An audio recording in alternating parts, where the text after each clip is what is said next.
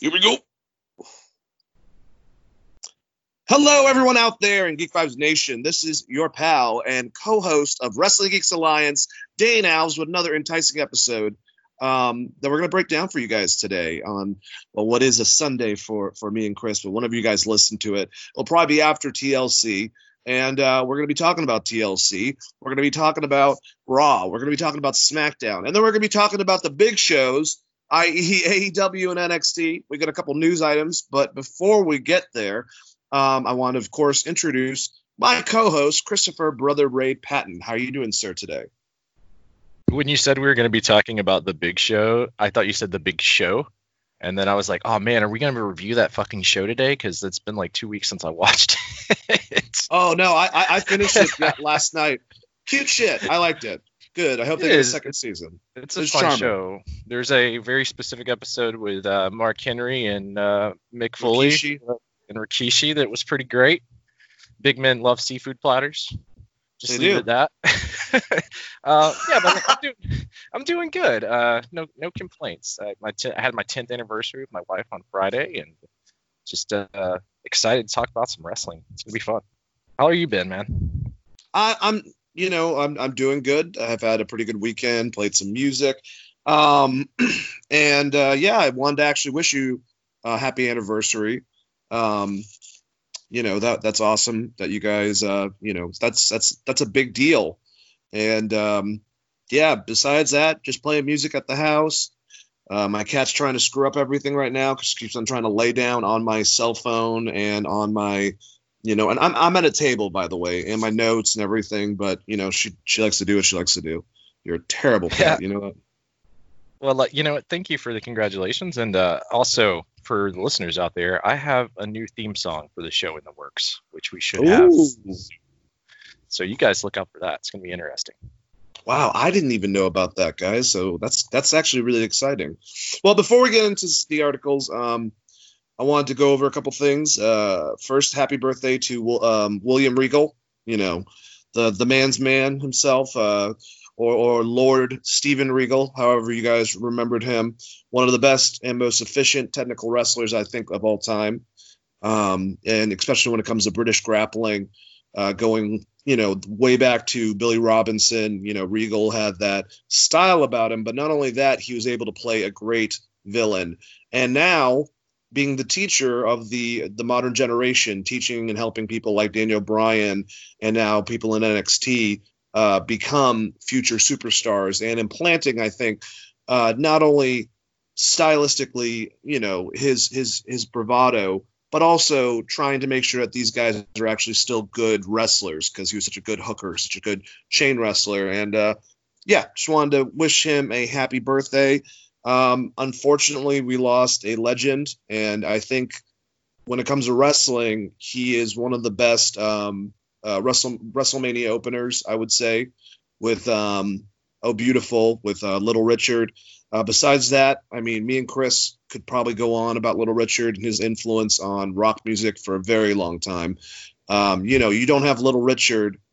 It's just like Chuck Berry. You don't have the Beatles. You don't have the Stones. You don't have like a lot of those people. So big happy birthday to Lord William Regal, and an unfortunate RIP to a rock legend like Little Richard. Chris, any statements about either? Yeah, happy birthday to William Regal, one of my favorite WCW mid-card wrestlers. I really enjoyed watching Regal growing up. He just played this guy that I fucking hated as a child.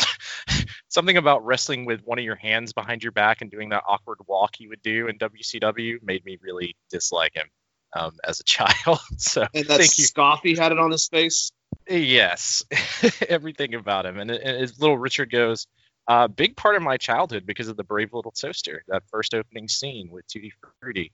I grew up kind of loving Little Richard because of that. Definitely, like you said, huge influence to the music industry in general.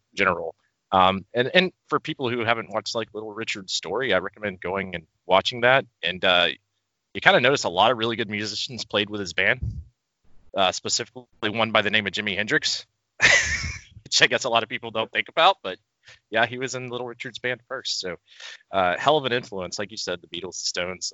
Without Little Richard, there's a probably a gap in some of their music that, I'm sure we would have still gotten those bands, but definitely a huge influence. And yes, rest in peace, Little Richard.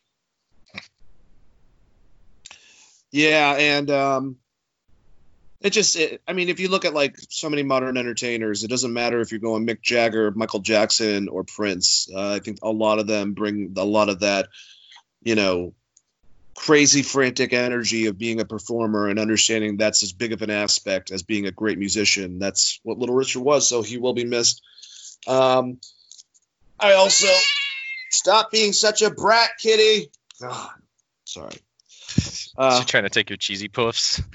No, I'm at a table and she keeps on jumping on the table and jumping in front of me. Like, I can't deal with that. She is such a brat cat. I love cats, but I love dogs for different. No, don't bite me. God.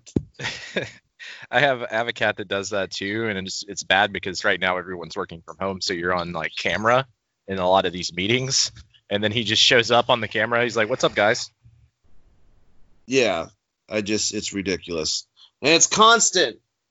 I do whatever you want to. God. All right, but let's get to the show, and I also, because of situation of what's going on recently, unfortunately here in Georgia, I wanted to say that Wrestling Geeks Alliance, me and Christopher, we all run with Ahmaud Arbery, and the situation itself that happened was disgusting, and I think people, regardless, a lot of white people should open up their eyes and see footage like this, because you got to realize that stuff like this still happens. And I don't want to go into it too much. I don't make this stuff political, but it is me and Chris's show, and we both thought strongly about that. So luckily the two guys, I'm not going to call them fucking gentlemen, are in jail right now, and hopefully the right thing happens in court. It better, I guess, but this show's dedicated to him, and just kind of wanted to throw that out there. Sorry, it's a very, very hard subject to go from talking about that casually into wrestling, but this is the world today, guys, and it's not going to change unless we make it. So there you go. Sorry, didn't mean to get all down and out a little bit, but it's important, I think, to talk about certain things that we feel strongly about. Would you say so, Chris? I would definitely say so. I mean, being from Georgia, I was fucking disgusted. Not only with some of the comments and things that I saw online, but the video itself, and the fact that it took a video to get these arrests. Let's just say that. So once again, it's one of those things that are eye-opening, and sheep are going to be sheep. And you close your eyes and you just pay no attention to shit like this, then you're doing yourself a disservice. I'll say that. But yes, I concur with you. Yeah, and humanity a disservice. Yeah, I agree with you completely with your words. But let's talk about Raw, because that will be so much more uplifting.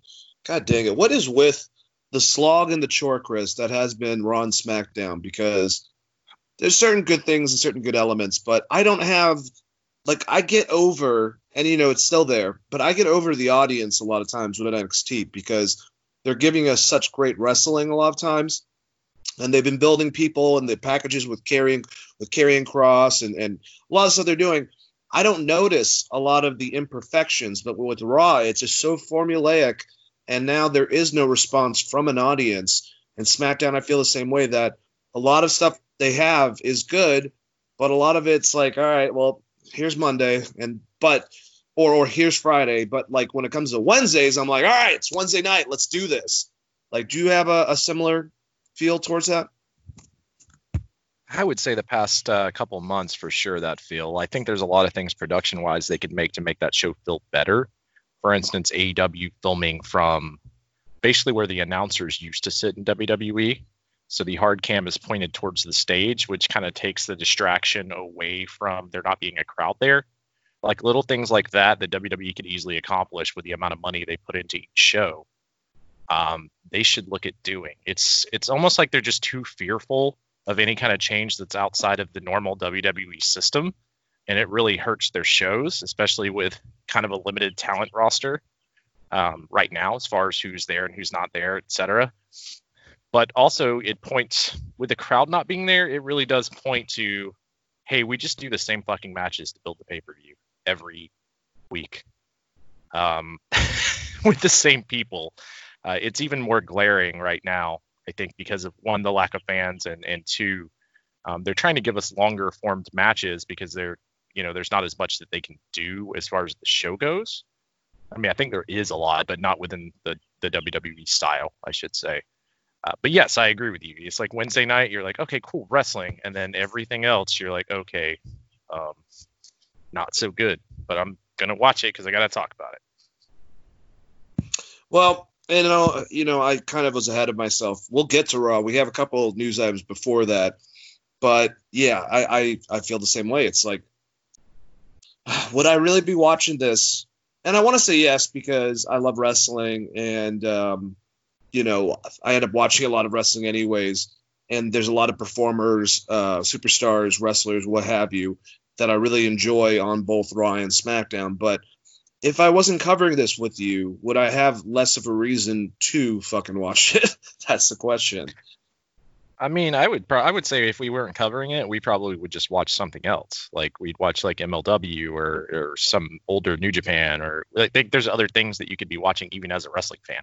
So I don't think that you like having that feeling about not wanting to watch those shows, but feeling like you have to watch them. I don't think that necessarily makes you a bad wrestling fan, because I feel like we would just substitute, those 5 hours with different wrestling. It's probably a little better, even if it was old WWF stuff, for instance. I just feel like, there's obviously better shit I could be watching than Monday Night Raw and SmackDown the past couple months for those 5 hours of my life that I don't get back. Well, but don't get it back. At least I cut some of it down on Hulu when I watch it on Hulu, but still.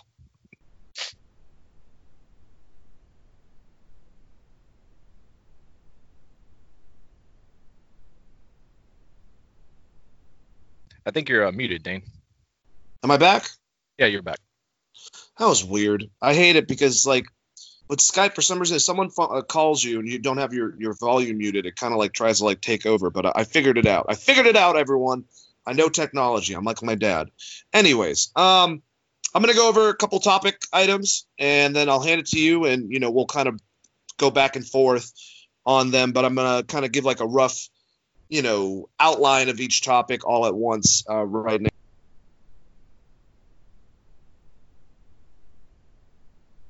I think it muted you again, sir. What was the last thing that you heard me say? Sorry about that. You were going to throw out a couple topics, and then you went. Okay. You got muted. Well, this is so professional. For all the new listeners, I appreciate you guys having this episode to check out, but I'm just kidding. It happens. It's technology. Sorry, I'm Italian. I can do that. It. I'll do it in post. Yeah. Chris will figure this out, but you guys might not even hear this version. Anyways, so we've been hearing this hacker, and it's been going on SmackDown, and we don't know who it is, and we think that's going to be revealed tonight, and possibly. Who knows? A lot of rumors with Ali. Well, they decided to do it on the show, their after show. I forgot what it's called, with Booker T and I think it's backstage, WWE backstage. While they're having a conversation, the whole hacker thing comes up, says a whole entire bunch of stuff, and it says the truth will be told soon. And the ending was, do I have everybody's attention now? That should be a line a lot of people know. Immediately afterwards, it's like Booker T, Renee Young, none of them knew that happened. Like, it was a hack and a bunch of, like, bullshit.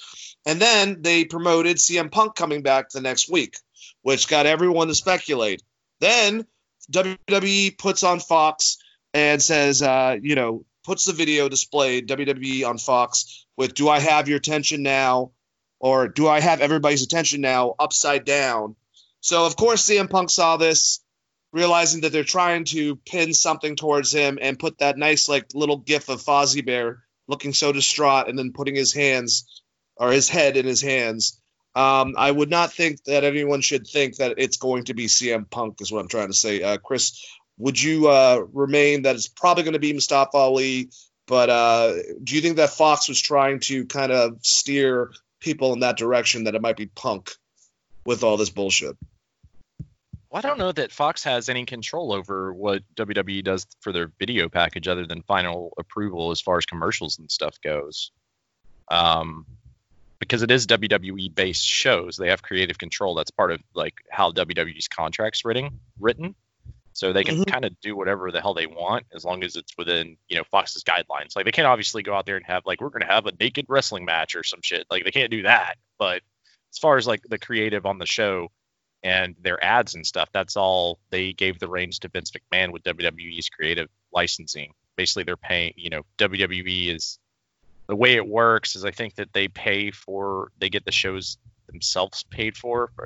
They pay for the production of the shows themselves. Therefore, they're able to control the content.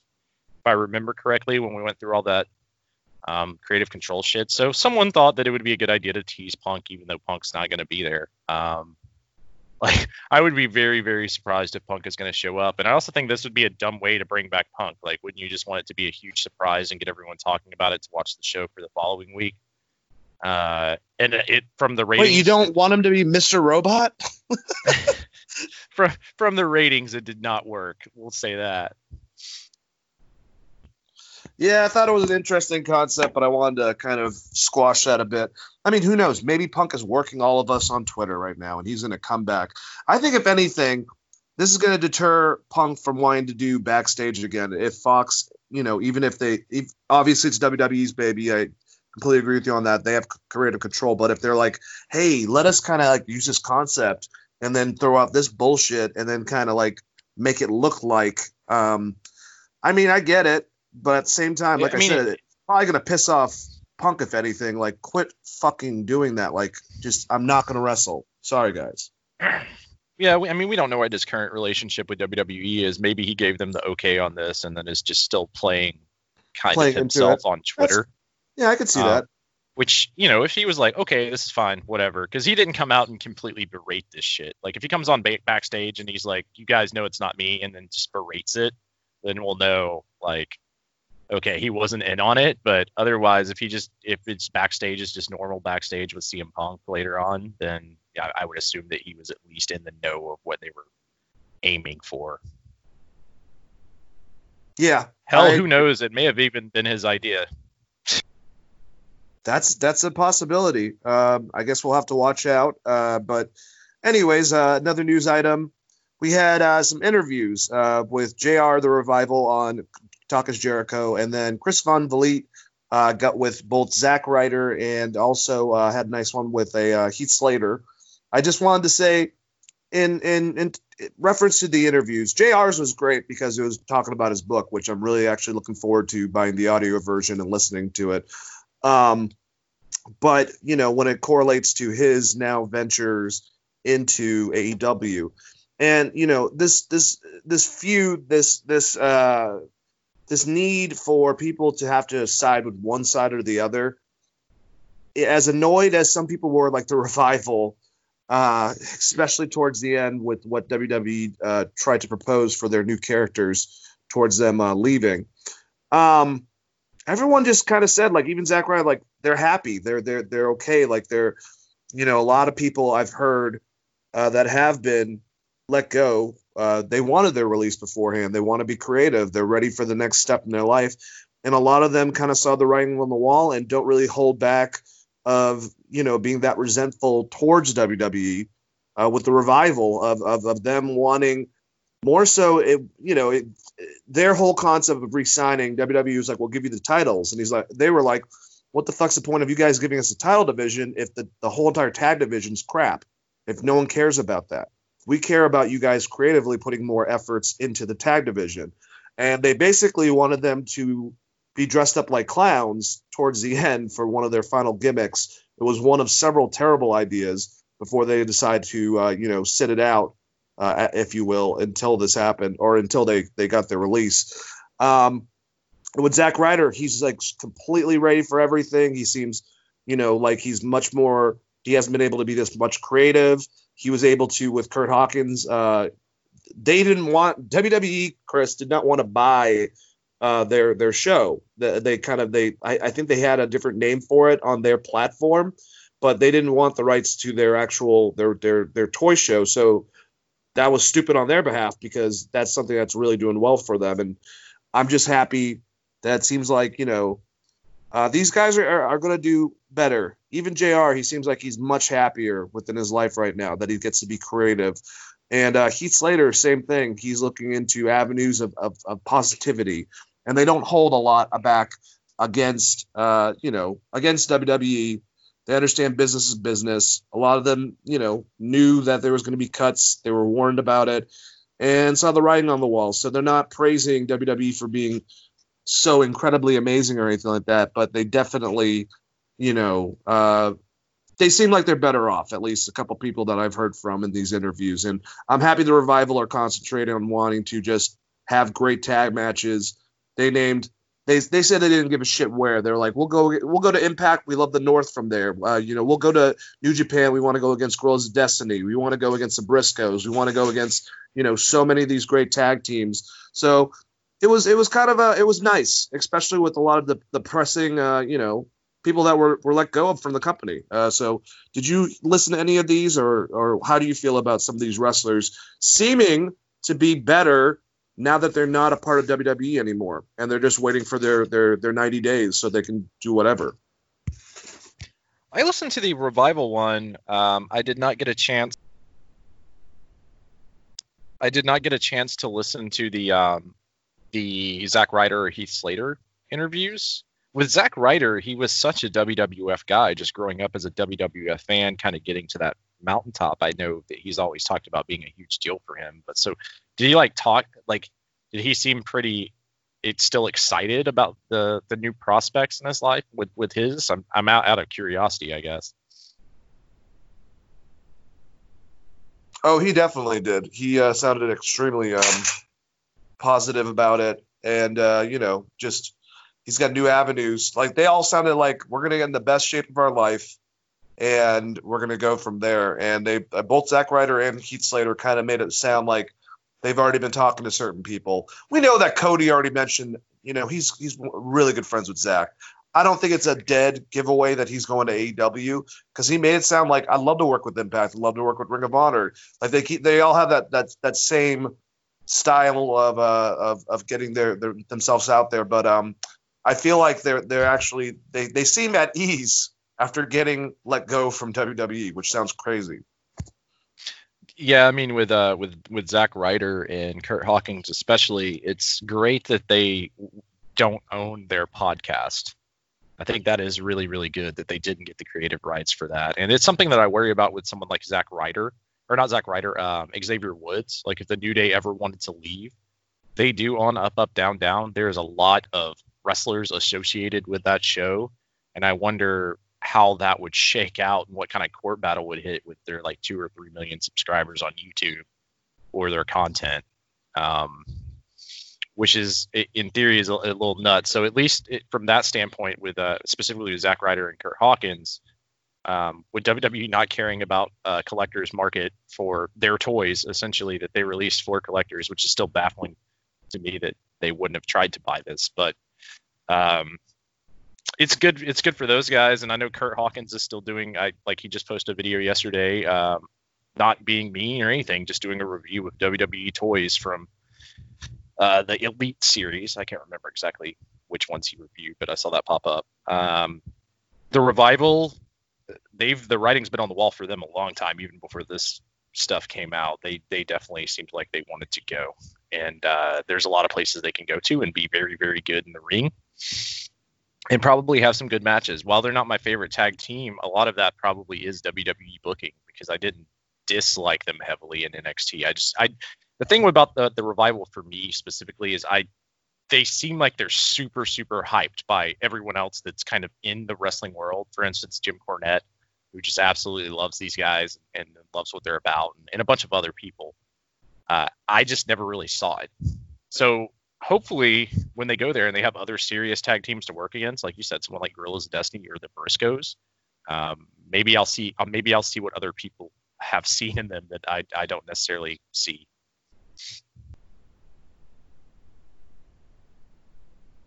No, I totally get that, and that makes a lot of sense.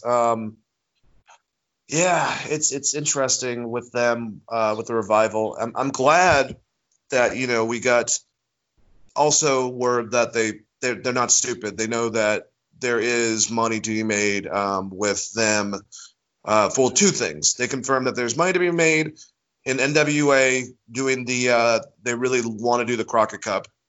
And also with the feud between them and the Young Bucks and AEW. And they don't want to be, like a lot of these wrestlers, it sounds like, tied down if they're not allowed to, possibly go over to Japan. Carl Anderson recently just said on, I think it was Twitter, that he has a huge announcement for him and Gallows coming up. So it looks like a lot of these bigger guys, they're already lining up their next, set of dates, if you will, for their career. So I think that's good. Yeah, and it's great. I mean, I'm assuming that Anderson and Gallows are just going to go back to New Japan, but like the idea of the Revival being kind of this big team that was on WWE for the NWA, specifically if they get them to do the Crockett Cup or whatever, that's a huge deal for that company. As far as having some huge talent that's been on WWE recently, they don't really have anyone like that. I mean, they have a bunch of ex-Impact guys, but these would be two of the biggest names I think that they've been able to sign and bring in as far as mainstream coverage of having 2 million people watch a TV show, people that they're going to be aware of. That's great for them for sure.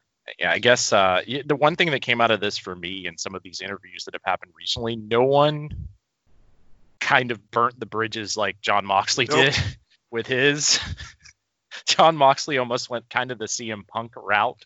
Not to the same extreme, but he definitely, out of all of these interviews, he is the guy that came off more like fuck the WWE by the time he was ready to leave. The rest of them were just like, the writing was on the wall. We weren't necessarily happy. They were more pleasant. Let's just say that they maybe even took, like, if it was a job and they basically put in a 2-week notice, as opposed to like Moxley, who went in and was like, absolutely, fuck you, you're cool. And fuck you. 2 weeks notice. Oh God. Yeah, and that's completely true. I just I'm excited. I don't think this is gonna happen, but I listen to Cornette all the time, and he actually at one point, apparently from what he says, him and Tony Khan, before the product started happening, and Jim likes a lot of stuff with AEW. He chooses to watch AEW and NXT every week to give criticism, and there's a lot of stuff he does like and a lot of stuff he doesn't like. And if you know the mind of Cornette, you know that he's very picky and set in his ways, and some of it's very, it's understandable and some of it's not so understandable. But he apparently talked to Tony Khan, said, hey, if the Revival ever gets to WWE, this is before a lot of bullshit, and this is before Tony was talking. It was more just word that he was having talks with Cody.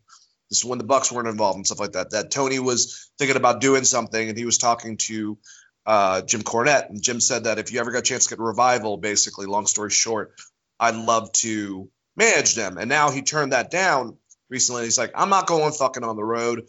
It hasn't worked out in every company for me. There's no way I'm doing a schedule like that. But if there were to be like 1 to a couple set of matches for them and something outside of AEW or any of the major ones, I would be up for it.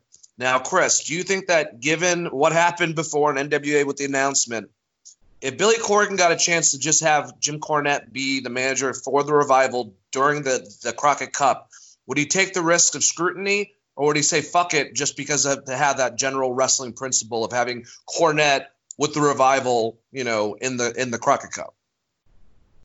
I mean, I would just think that the other parties that are the CEOs of that company won't want Jim Cornette there. I don't think you're going to convince Kenny Omega that bringing Jim Cornette in is a good idea, or Cody Rhodes that bringing Jim Cornette is a good idea. Oh, well, I'm talking about NWA. I'm not talking about AEW. With NWA, I don't think they can bring him back because they fired him over those, let's say, racial comments, right? And it would look bad for them as a company. And I don't think Billy Corgan would necessarily do that. I think it would be a good move to have him manage them, specifically if you could get him to do AEW with the Revival versus the Young Bucks, just because there's built-in heat there. But the idea would be like, do those people want to work with Jim Cornette? And if they do work with Jim Cornette and they have really good matches with the Revival, does Jim Cornette finally have to admit that the Young Bucks are a decent tag team? That's like kind of the real question, right? That's a good way to end it. I think that's a very, very good point. But it will be interesting to find out what happens to all these guys in the next upcoming months. I'm just happy that before it would suck about the non-compete, but now, because there's nothing else out there besides AEW, a lot of these guys are getting paid for that time period, and hopefully by then we'll be having more, smaller wrestling entities flourishing again. So we'll have to wait and see. Here's a big thing that's kind of like, all right, I'm not gonna put the tinfoil on my head so much, Chris. We heard that Dutch Mantel came out on Twitter and said that he was hearing a rumor that basically WWE was going to be, as soon as May, split up between ESPN and Fox and bought out basically. Then the rumor was it was actually Disney working with Fox, because Disney owns all of the Fox. Well, they own ESPN, but they own all of the Fox movie properties, but they don't own the television stuff, the news, the sports, anything like that. So they'd be working back and forth for the same type of concept.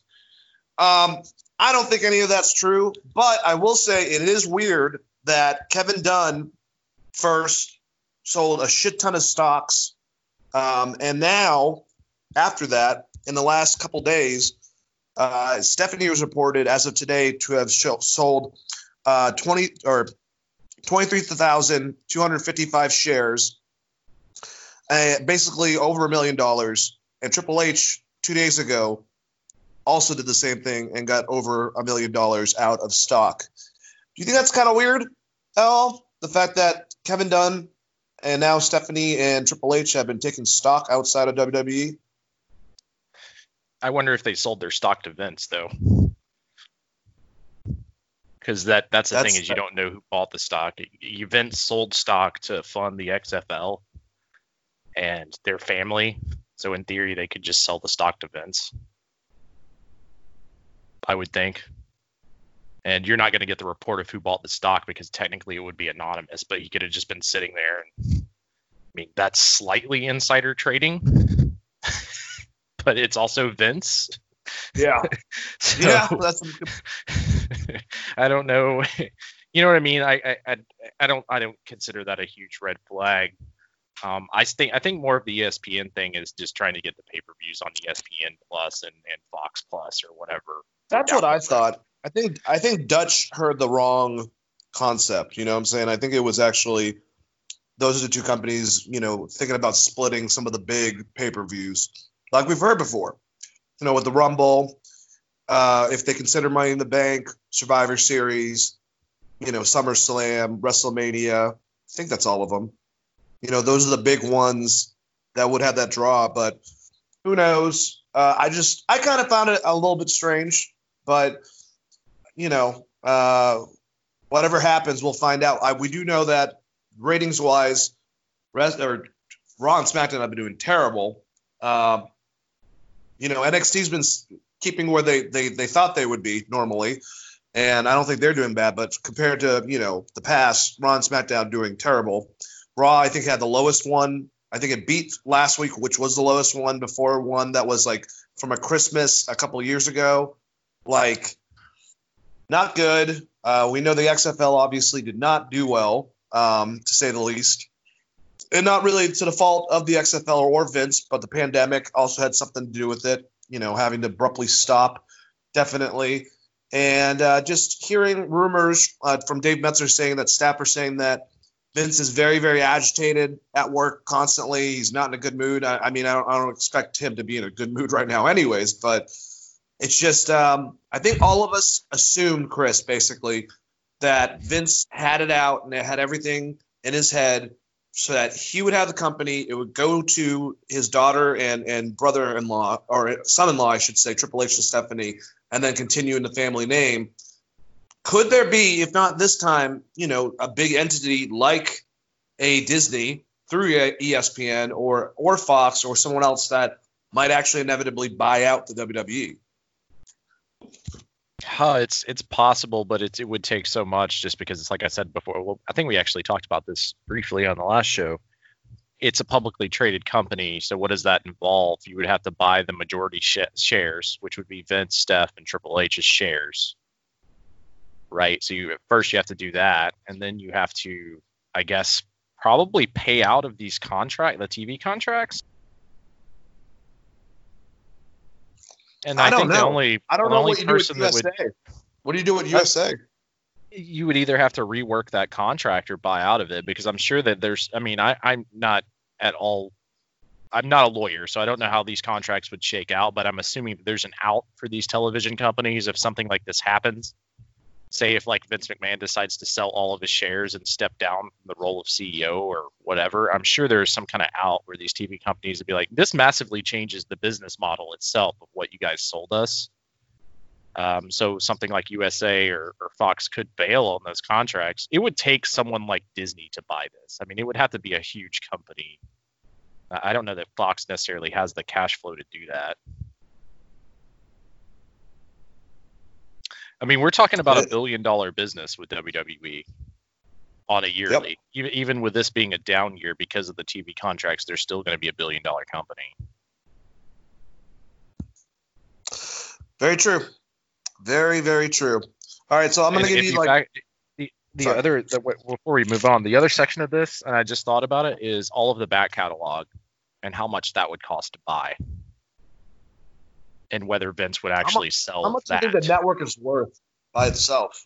Just network. Just the video content? Absolutely. He paid like $500,000 for WCW's video content, right? If I remember correctly, it was some ridiculously low amount for all of their video content. So if you equate that to what it's actually worth after WCW closed and after what everyone said, I mean, I would think that the network itself, with just the video content from AWA, FCW, NXT, WWE, WWF, all of the pay-per-views, I'm assuming that's would be a huge fucking sum of money. I don't know what that amount of money is, but it would have to be another huge lift outside of just buying current WWE as a company. Because technically, I guess, I don't even know how that works. Does Vince just own the rights to those things, or is that included as part of the public trade under the WWE umbrella? That's where stuff really gets strange. It'd be nice to actually find someone that could maybe break down how something like Netflix getting bought would be handled, like a lawyer or something. If any lawyers are out there listening and have negotiated any of these large contracts, hit us up on Twitter or something so that we can do an interview with you and you guys can break this down. What's the one that Hulk Hogan uses? Is it Brian Bloom? We'll use him, not Brian Blair. He's part of the Killer Bees, and not the Hornets that are coming over here. Anyways, let's. I'm gonna give you like the last three, and you can kind of just talk about what you want out of all of them, Chris.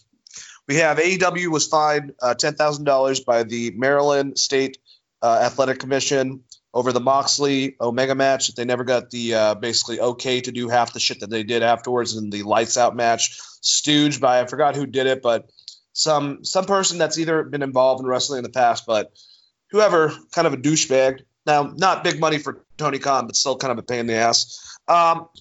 We had Matt Riddle addressing the rumors that he has backstage heat, saying that the people that he has backstage heat with per se doesn't get in the way of his business and what he's doing in wrestling. Probably Goldberg is who he's referring to, that he's had conversations with Triple H and Vince, and they're happy where he is. And if you want, I can give you the whole entire quote from that. And the last kind of one, Observer, all the major outlets have been kind of saying it's strange the way that WWE is handling Roman Reigns, even by editing a package with Seth Rollins cashing in, like he did at WrestleMania, but not having any part of Roman in it, actually making it look like he stomped Brock Lesnar. They go to black, 1, 2, 3, and then as if Seth won it. And we have Roman saying that he's taken time off not only because of himself, but also to protect his newborns that he just had, which makes a lot of sense too. So he could be out indefinitely. I think this is more about the fact that just keep him out of your heads right now so that when he comes back, it could be big. But a lot of people are making it seems more to do about nothing. But any conversations about those last news pieces? I mean, isn't he's like signed till 2023 or something? He's there for the rest of his life.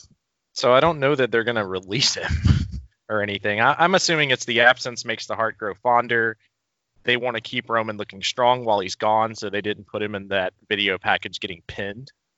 They just let you assume what happened if you didn't watch WrestleMania. I think it's the thing that the internet likes to talk about, the idea of maybe Roman Reigns being Vince's favorite son, so to speak, kind of falling from that pedestal. But Roman's still a huge draw. I think some of the ratings with Roman and Brock not being there, it shows. I could be completely wrong on that, but I guarantee you if Roman and Brock showed up, the ratings would go up. I don't see WWE do anything brass with Roman other than this is just a way they're going to let him come back completely fresh.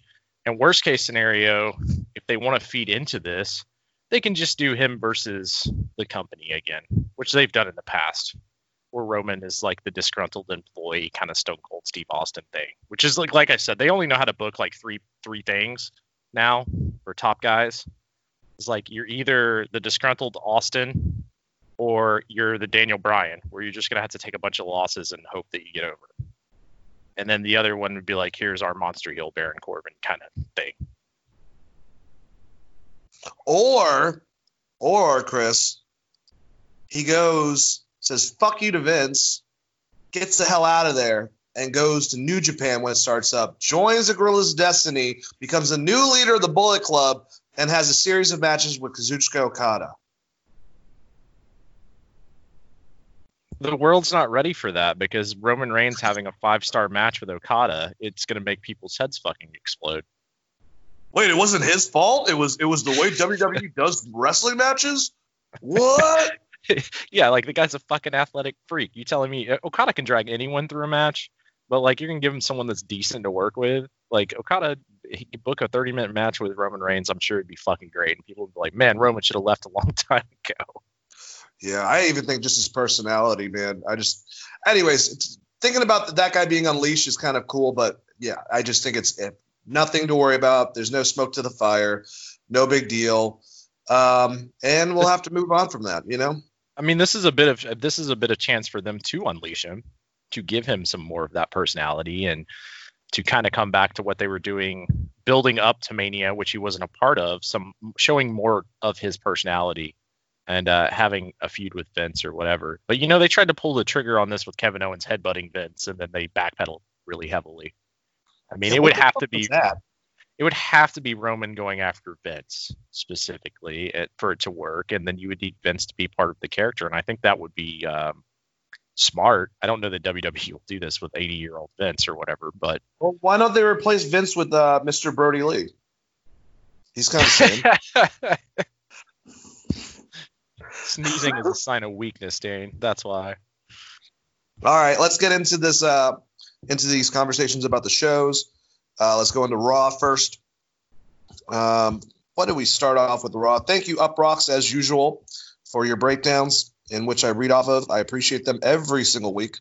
Episode opened with MVP interviewing Asuka, Nia, and Shayna Baszler on the VIP lounge. The three women traded insults until Baszler and Asuka decided to team up and kick Jax out of the ring. It was pretty good. I mean, I like that they're kind of keeping these three ladies as much as I have faults with Nia Jax. These are their three badasses. And I like that Asuka's still presented in that way. I don't have a problem with that at all. And I kind of like, we want a feud between Shayna Baszler and Asuka. It's kind of like the reason why I want a feud between Adam Cole and Finn Balor is because they are the two, I think, I think Asuka has the most wins and whatchamacallit. Asuka has the most wins and Shayna has held the longest. So they're the two best NXT Women's Champions. Well, considerably by the fact they've had the championship. Let's just put it that way. Anyways, and the fact they teamed up to take out the bigger threat of Nia Jax. I like the opening. And I also like MVP. The rumors of Apollo Crews going heel and being a part of MVP's squad. It's kind of cool. I still think that it should be who I said it was, but I don't even remember. I think it's Shane Thorne and some other dude, but something Cade, I believe, is his name. I don't know. But how did you like the opening with MVP and these three ladies? I thought it was a good opening segment. I don't necessarily know that I would want Shayna associated with Nia Jax. The interesting thing that would come out of that would be if somehow Shayna gets stiffed in one of these matches, is Shayna going to shoot on Nia? Is she going to look at it? Is she going to pull the Brock Lesnar style, man? Yeah, that's what I was about to say. Is she going to give her the Brock Lesnar receipt, which is still like one of the greatest things of all time? Probably not for Braun, but it was definitely entertaining. I like the build-up. I don't know where Asuka fits into this scenario. I'm assuming they would do a match and Asuka would end up getting pinned, right? I'm just glad they're keeping her fresh still. She's not going in the background. Yeah, I mean, they could really use her on SmackDown, either her or Carrie. Yeah, I think they should put them up anyways. Put Carrie on SmackDown as a new babyface. That'd be awesome. I don't know. It's interesting with these three ladies. And you said MVP's crew with is it Lance Cade? No, Lance Cade's the wrestler that was what's his name? Not Dick Murdoch, but Trevor Murdoch's partner. Okay, yeah. It's something. It doesn't matter. It's. I like Shane Thorne. It's him, another Australian, and now Apollo Crews apparently is going to be having a heel turn and becoming the third member of that group. Why not just? I mean, you really don't have to be completely heel if you're MVP. You can just kind of like be cool, still have Ricochet and Cedric as your babyface tag team, and Apollo more domineering, but still like I don't get it. It's kind of dumb to me. I mean, why not just turn Cedric and Ricochet heel and do that? Because you're turning Ricochet heel. That's so weird. But he was a heel. He was King Ricochet in New Japan. Prince Puma was a heel in Lucha Underground. Yeah, you're right. He can be a heel. I mean, he kind of comes off very cocky like Seth Rollins. I think he could be a swarmy, cocky ass heel if you wanted him to be. It's not like he's super over with the crowd anyways, because you just have him lose every other fucking week. So it's not like stock. It's same thing with Cedric. We haven't seen that much of a personality from him anyways. So maybe you're right, but still strange way to go about it. I'll just say that. All right, so we had the last chance gauntlet match, which was basically everyone who wanted to sign up in the company. It started off with Bobby Lashley and Titus O'Neil, which we haven't seen since his comments after the Firefly Funhouse on WrestleMania, when he was abruptly just asked to fucking take over hosting because Gronk wanted to get that title. Whatever. Anyways, but Bobby Lashley just tore through him. Then Akira Tozawa comes out. He destroys him with a spear.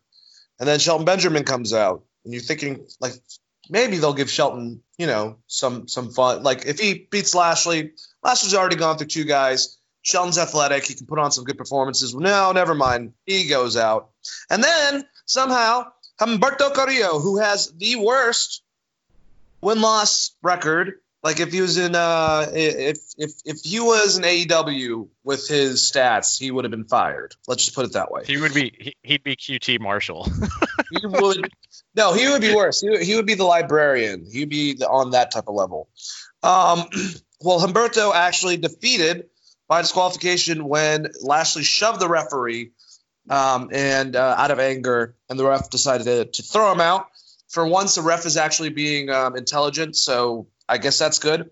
Lashley took out his frustrations on Carrillo. And then you have Angel Garza. He can't fucking do it. If you can't tell I'm aggravated, by the way, I'm breaking this down. You make Angel Garza lose to Humberto Carrillo after he's been beaten by Angel a million times. So Selena's faction, and she's becoming one of the bigger things on Raw to watch, at least her, with her faction, they lose. Austin Theory comes out. Surely he's going to beat Humberto Carrillo. He's beaten him before in the past. Selena already lost a person. Nope. No. That does not happen. Somehow Carrillo beats Theory by countering a suplex into an inside cradle. Basically, both of them, one was a sunset flip, the other one, it was like desperation babyface mode to a babyface that's been destroyed. And then the next person to finally destroy him is the returning AJ Styles, who returned from death. There's no change in his gimmick, it seems, or his personality from what he went through. I mean, I guess they can throw little PTSD-leveled stuff in there later on, I guess, but nothing. And not only that, as a Georgia boy, you couldn't have let an Austin Theory go against AJ Styles for the ending and have AJ pin him. You have Humberto, who I just did not think any of this shit was necessary. I thought it was poorly booked, Chris, and I didn't like it. I was mad about it. Gotta be honest. I mean, the thing about the AJ Styles coming and getting the win is he's already beat Humberto Carrillo in the same exact match. Or didn't Humberto already have the same exact match against Saudi that led to him like wrestling AJ, and then AJ beat him, and AJ had beaten him like 15 times in a row before that? Like, why are we rehashing this stuff? I do like I will say the commentary did try to point out that this is they kept saying this is a different AJ Styles as far as like how he was working in the ring, and that maybe that match changed him or whatever, but they could have done a lot more with AJ Styles and probably some really entertaining things. I'm not saying give AJ like a face paint or something weird like that, but you definitely could have done something different with a character, and they didn't. And the match itself was fine. I'm just really tired of these gauntlet matches. I think that once Kofi got over, they were like, this is how we get baby faces over now. And they're going to keep doing these because they get stuck on one thing, and they get stuck on that one thing for like 2 to 3 years. I know it worked. It worked for Seth. It worked for Kofi. I don't think it's working anymore. I completely agree with you. After the match, what are you gonna say? It's Seth. Seth was already over though. That's a good point. It helped Seth, but Seth had like a 40-minute. It was a 40-minute match, and he was the first person in, last man out, kind of thing. So if you're gonna do that with someone that's already over to make them look like a badass, like when Stone Cold used to have gauntlet matches, where it's like the gauntlet match itself is not this weird elimination thing. It's that it's one guy and you have to beat 10 other guys. If you want to do that, then that's different than what they're currently doing. But an elimination style gauntlet match, at some point, why the fuck would you not just have a battle royal? No idea. The things they do, I swear. So after the match, Styles continued to attack Carrillo, repeatedly smashing Carrillo's leg into the ring post. Then he cut a promo about how he's going to rewrite history at Money in the Bank. So we have AJ Styles added. Now, I think a lot of people were choosing different wrestlers, Chris, before, and we'll go over Money in the Bank. And now it seems like over Aleister Black, over Daniel Bryan, over a lot of the other participants, Otis included, AJ Styles has jumped to the top of what a lot of people are believing is who's going to win the men's Money in the Bank match. Do you agree with that, or are you not sold completely? I think I'm sold on AJ Styles winning because there's a level of faith in AJ Styles to be able to play a heel and carry that briefcase properly. So I think there's probably a level of trust in there. I thought for sure that this spot was meant for Kevin Owens. Yeah. Well, Kevin Owens didn't think they were going to bring. Yeah, right I didn't think they were going to bring AJ back so soon. And if they were, I thought they were going to bring him back in a much different way. So I wonder if this spot was originally for Kevin Owens, and then they decided to put AJ in there, and now AJ getting Money in the Bank. Actually, I mean, to me that makes a lot of sense.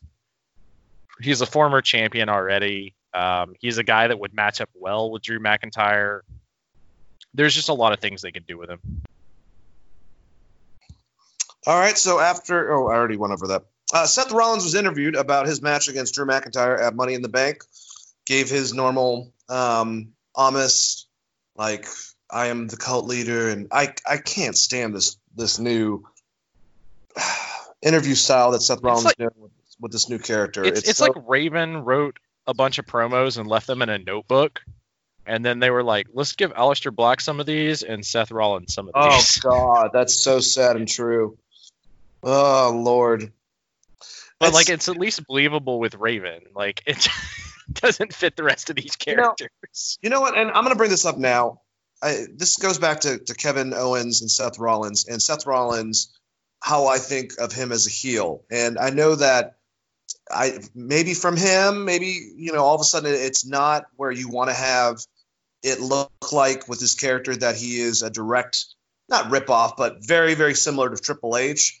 But I watched with my brother before we actually we went on air. We rewatched the Untold, which I definitely recommend for anyone, between Cactus Jack and Triple H and their feud, and how Mick wanted to get out because he wanted to retire. His body was all fucked up, and he wanted to put Triple H over so he could be that big heel to go against The Rock, while Stone Cold was getting over his injury. And the way they built it, I wish they put elements of that in with Kevin Owens and Seth Rollins, of having that back and forth dynamic and stuff like that, even having great matches before the WrestleMania match, instead of putting them in these stupid fucking tag matches over and over again and not building any type of tension, so that even though they had a great match at Mania, it didn't really fucking mean anything. But I don't know. Maybe I'm crazy. I just feel like sometimes they don't know how to story. Well, I mean, everyone knows that.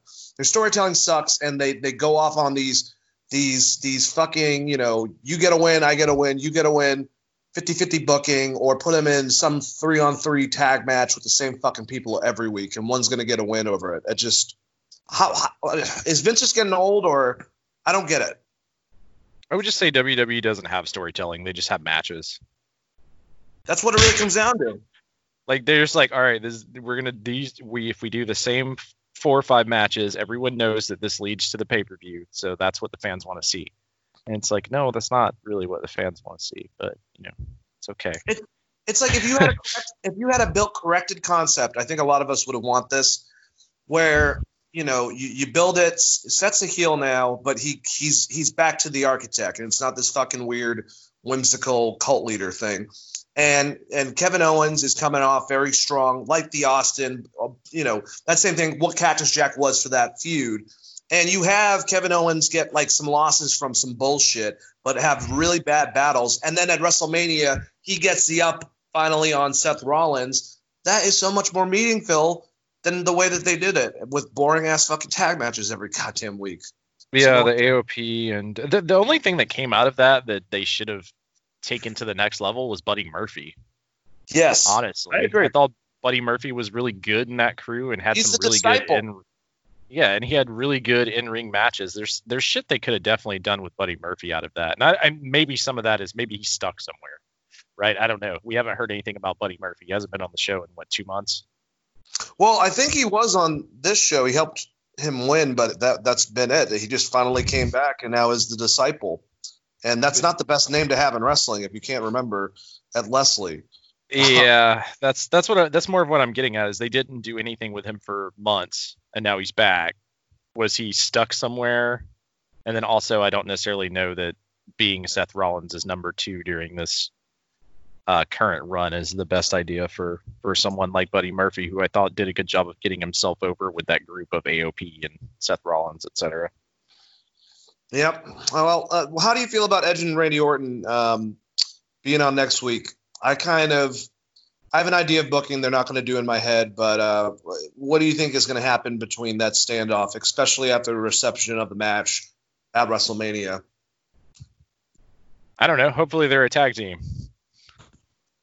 Honestly, this is no joke, but I thought just embrace the sadistic. After Edge wants to make his fucking comments, maybe he's a little bit frustrated. Have some situation where, it looks like Randy's about to do something to Edge. Maybe Christian comes out and runs and tries to save him. And then Edge fucking takes out Christian and just says, fuck this. I already got what I wanted from you. I beat you. Let's destroy and take over Raw as, rated RKO. because I really don't want to root for Edge as a babyface anymore because of his statements. I'm kind of a little bit pissed off about it. Maybe he's a little bit pissed off about fans. Well, the whole thing is like, wasn't Randy part of Randy Orton's promos? Is it like you turned your back on me for the fans kind of thing? Maybe and you now can the just point out. The fans have turned their back on both of us. And I hate when they do that, but in this situation, it kind of makes sense. Make them rated RKO again. I like Edge really... heel. It's interesting, I think. I think that there's a way you could put him and Randy back together that would make sense and give something to the tag division, which is starving on Raw right now. I mean, who the hell is the primetime players, for instance? Like, they don't have anyone else to really or Street Profits. What I call them the primetime players. Yeah. Damn. I'm sorry. It's okay. It's them and the Viking Raiders apparently. It's the only tag team. It's just those two. I wasn't even trying to make that comment, like comparing them. I don't know why primetime players came up. That was hilarious. All right, so we have Brandon Vink, and that's who it is. Brandon Vink and Shane Thorne, represented by MVP, defeating Ricochet and Cedric Alexander. Vink pinned Ricochet after a big boot. Ricochet getting the loss. Do not like. Do you keep on building? You've gotten them a couple wins. I think they already have a win against these guys. And now, because MVP, they're magically going to, kind of two no-names. I hate to say that about Shane Thorne, but if you don't watch NXT, even if you do watch NXT, you might blink and forget about him with the Mighty. So Cedric and Ricochet get a loss. All right, I guess this is going to keep on going with MVP. I just thought it was, like I said, to me, MVP with the two of them would have made more sense. But did you like this match at all, Chris? Well, the match itself was fine. I don't like where they're going with Cedric Alexander and Ricochet, but that's just a common theme on this show that we talk about week after week after week after week. It's ridiculous. All right, so the Viking Raiders defeated the tag team champions, the Street Profits, in a match with the Viking Experience on Angelo Dawkins.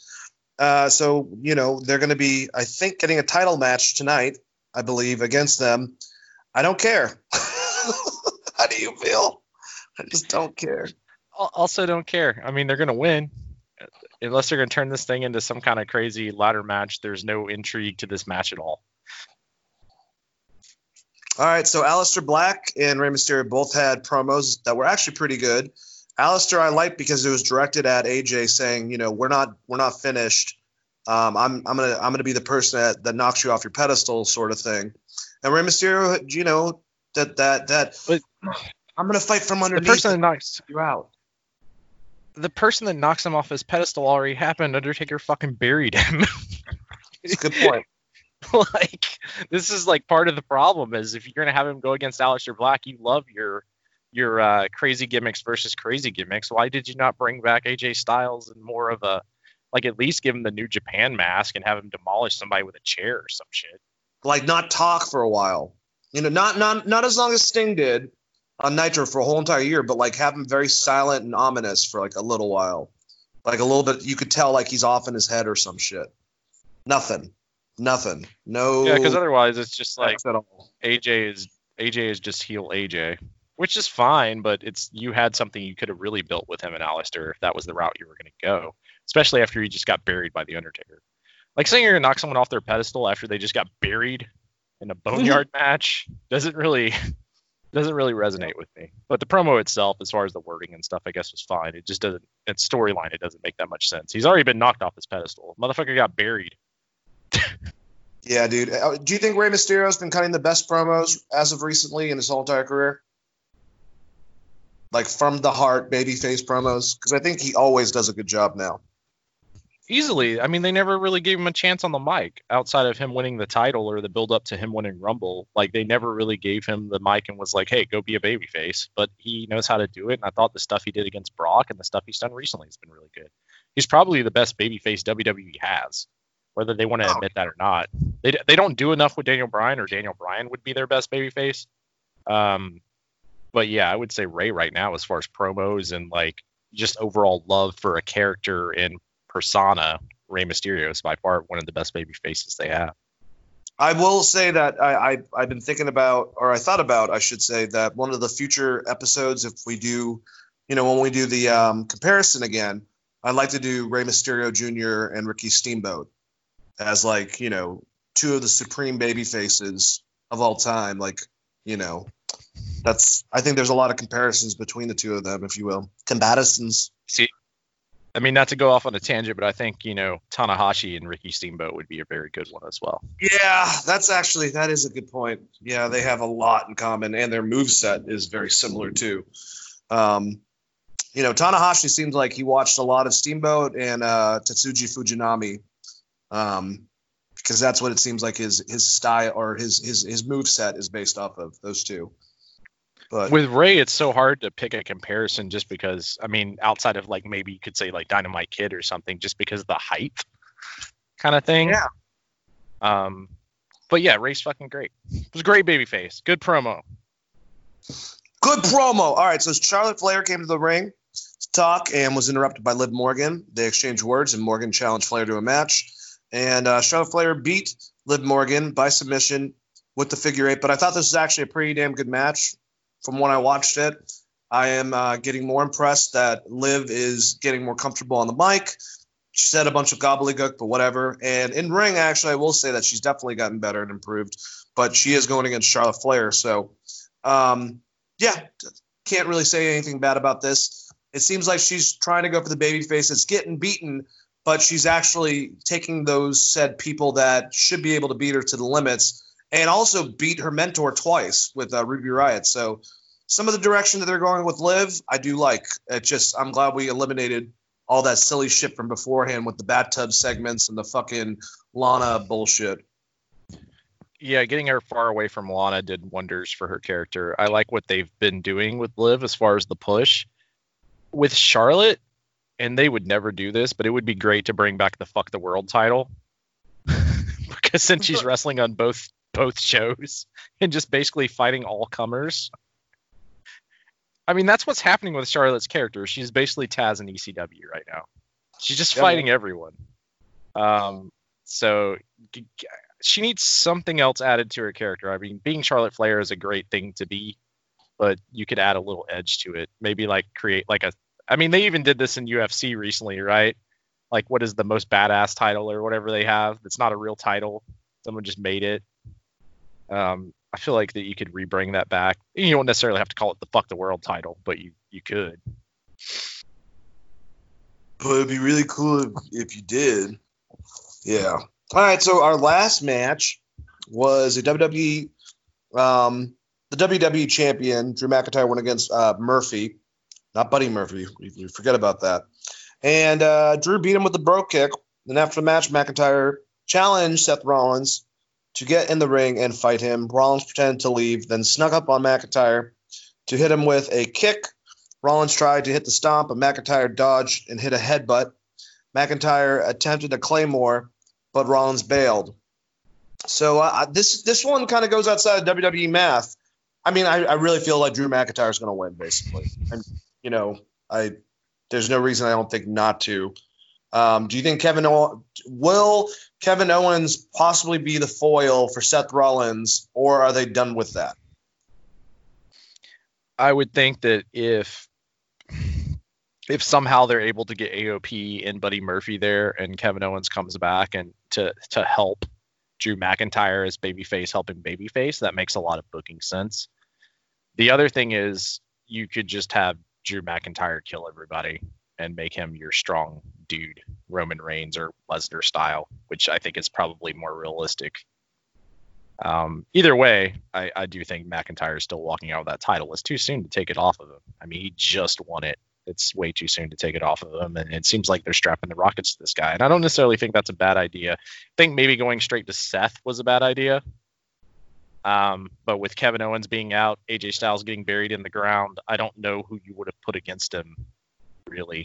So I think they're working the best with what they have at the moment. Yeah, I'm wondering, hear me out. I don't think this would happen, but what if your scenario plays out and Kevin Owens helps out, And then at the end of it, Drew McIntyre wins. But then there's also some sort of beatdown. Or you can do it then, where Kevin Owens at the end of it comes and saves Drew. But then after the ring settles and Kevin Owens is in there with Drew McIntyre, Stone Cold Stunner, Kevin Owens just goes out, not proclaiming babyface or heel turn or anything like that, but just Stunner's a champion saying, hey, motherfucker, I'm here.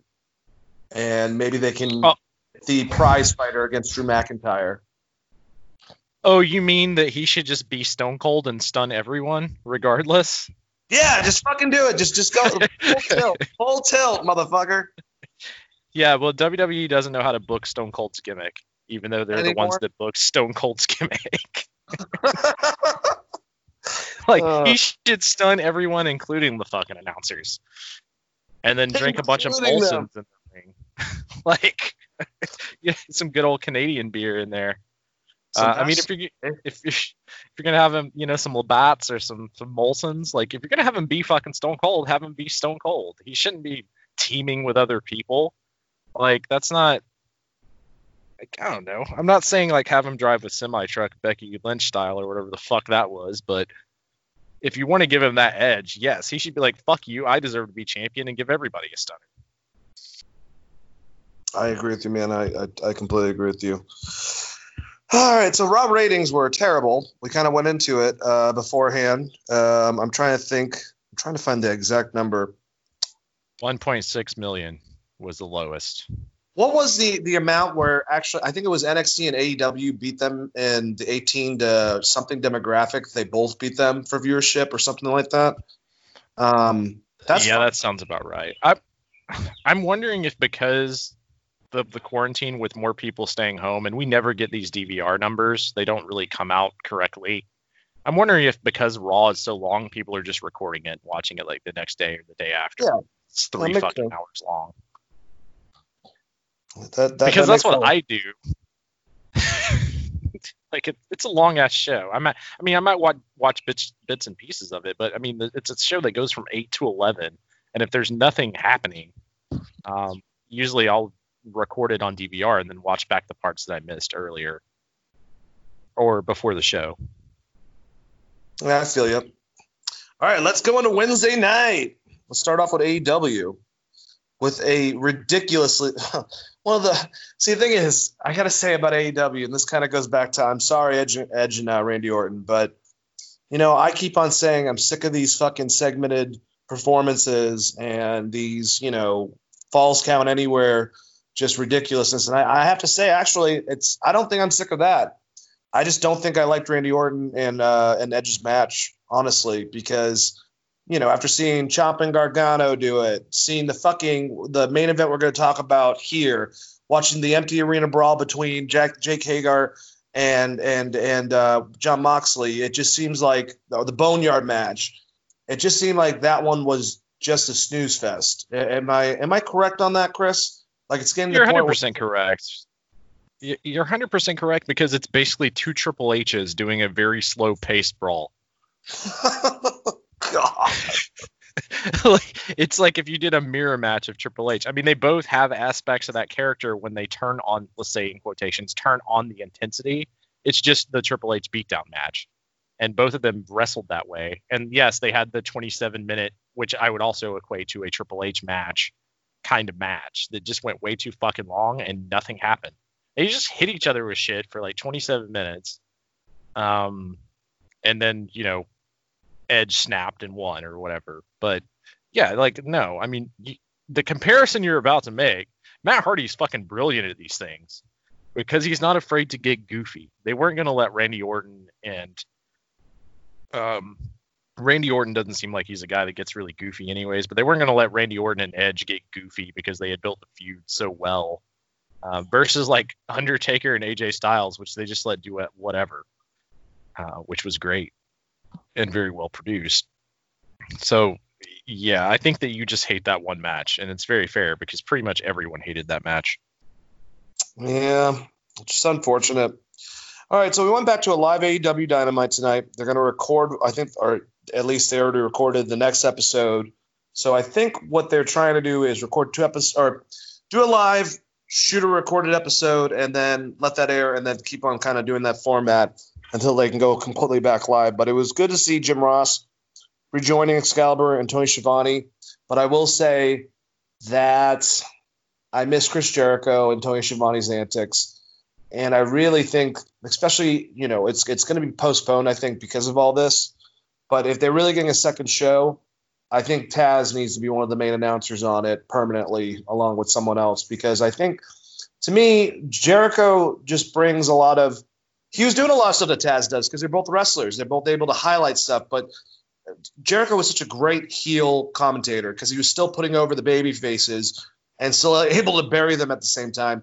And Taz takes it such a technical standpoint that he's able to make a lot more believability within the way that he commentates. And that's nothing against Tony. That's nothing against, JR. That's nothing against Excalibur. But sometimes I do like Tony more in the position, even though I think that he was great at play-by-play. He just can't really do that with Excalibur and JR. He's more of like another extra dynamic. So having him as the Mean Gene interviewing and having Taz a part of that, I kind of like that dynamic better. Like, I feel bad for trying to say Tony Schiavone should not be a part of that main group, but do you agree with me at all, Chris?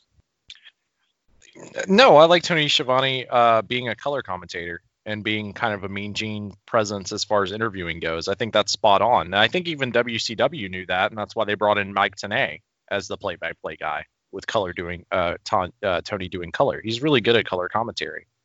And having someone like a Jericho or a Taz there to fill some of the gaps with Tony works really, really well. With JR, I think what you could do with JR is kind of what WWE did. Have him call the big matches. Him solo announcing that Moxley match with Jake Hagar a while back was fucking great. Yeah, you could bring him in for those big moments, and you could add a color commentary to him. I love JR. I don't think he has to be on every show and you should use him as the big match guy, which WWE's done in the past. So I was going to say, if they get to 2 shows though, Chris, do you think they should have 2 separate commentary teams? Yes, but they should be designated. Right now, I think people are giving them a little bit of a pass of rotating people in and out, but you can't do that. You shouldn't do that every week. Yeah, I agree. But you need the voice. You need the voice of your show. Whether it's like with TNA, it was Mike Tenay for the longest time, right? Even though Taz was there, it was Mike Tenay was the guy. You need the guy, the one guy. Like Michael Cole is WWE's one guy. He's the voice that you expect to hear right now calling a match, right? They need to establish that and have that be the guy. And JR is technically the guy for the big matches, but they've rotated in so many people. I think they're getting a little bit of a pass of it right now with some of it being recorded. But and obviously the quarantine situation. But you do need to establish who your top commentary team is for these big matches. But I'm completely fine with them bringing in and out people because I think it's worked really well, and it kind of keeps the matches fresh and the show fresh. You got to figure out something for the commentators to do in that scenario. Then, if JR is not going to be on the show, for instance, he should be doing a sit down interview with someone in the back. Like, have a reason for it if you want to go that route. Yeah, I agree. I also wanted to say that I was pleased to hear, I haven't watched it, but Jeremy Borash joined the commentary team on 205 Live, and apparently they're building him for NXT or another place. So always like Jeremy Borash as not only as a producer, but as a announcer. And I think that they could find, I know that they have this new concept where you have to have these robo-females, and I don't think any of them would be bad if it wasn't for them being so scripted. But Jeremy Borash is a really good backstage announcer as well, so I wish that they would take advantage of that in WWE. But this is not about WWE. This is about AEW. I wish they would take advantage of this stuff, too, when you have so many good people there that could be doing these segments as far as like a backstage interviewer with WWE. The other thing they could do is just let them not be so stoic and show a little bit of their personality every once in a while. I mean, that's why Michael Cole and Coach were kind of got promoted to being commentators, is because of their personalities that they showed with The Rock and Stone Cold. And you're feeling kind of bad for these geeks getting picked on. You don't really see, I mean, outside of Jericho, I haven't seen anyone make like Charlie Caruso or any of the other backstage WWE females work. And part of that was Jericho being like, what do you call, like he would call Charlie like Stephanie or Chad or Michelle or whatever. He would just do a different name every time. And so some of that is on the wrestler, but a lot of it is just like they give him the dumbest fucking questions to ask them. It's like, so you just lost that match. How do you feel? He's like, well, I feel fucking pissed off. I just lost that match. Like, give him a better setup question at least. But yeah, Jeremy Borash would be great at it. And the other thing is, after watching a lot of old TNA, I'm very surprised that Don West hasn't gotten a job as a color commentator somewhere, because he's pretty damn funny, honestly. Yeah. All right, so we had our first match between Cody and Joey Janela, and I like this match. I think it was good. Cody obviously won against Joey, but I'm trying to think back in my head details of this match, because there were a couple things that went down. I don't know.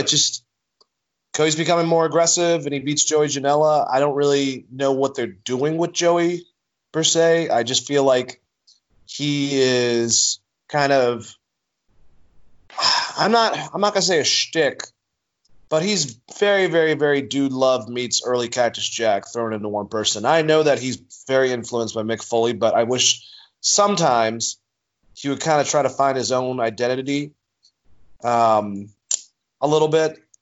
I guess he does have elements of like a who am I thinking of? It's Jimmy from the Freebirds. Help me out. Freebirds members. That's not Michael P.S. Hayes. I'm fucking spacing. I'm thinking of Terry Gordy immediately. Yeah, Valiant. He has elements of that too, but I don't know. I mean, he's known for also being able to take a really, really good bump, and I get that. And he's actually a good wrestler too inside of the ring. I kind of wish that he would put on a little bit of muscle. I hate to be like that type of person, but I think it would benefit him a bit as well, just with the overall look. But it seems like he's pretty down on the card. And now Kip Sabian stole his girlfriend, and he just lost to Cody again. So Cody's becoming more and more ferocious. He's like throwing away the Sting concept that he had originally, and just now has that glaring, angry look on his face, like he wants to decimate someone. And I'm wondering what that's going towards. So that's a very interesting element. How'd you like this match, Chris? It seems like a heel turn. That's what I'm saying. What it's going. I mean, that's what it seems like. It could be wrong, but it definitely feels like he is turning heel. Especially with not caring about Brandy getting hurt last week. If you remember that. Didn't give a shit. He really didn't give a shit. He just kind of kept wrestling, which is like the anti-Sting.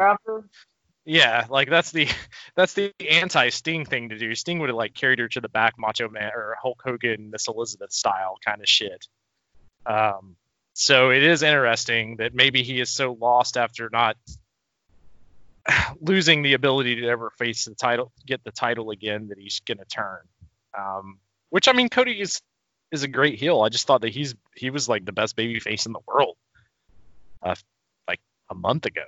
So to me, it's a little too soon, but who the hell knows? I mean, I guess he's got to go against the Murder Hawk. So we'll see. Do you think that's confidence?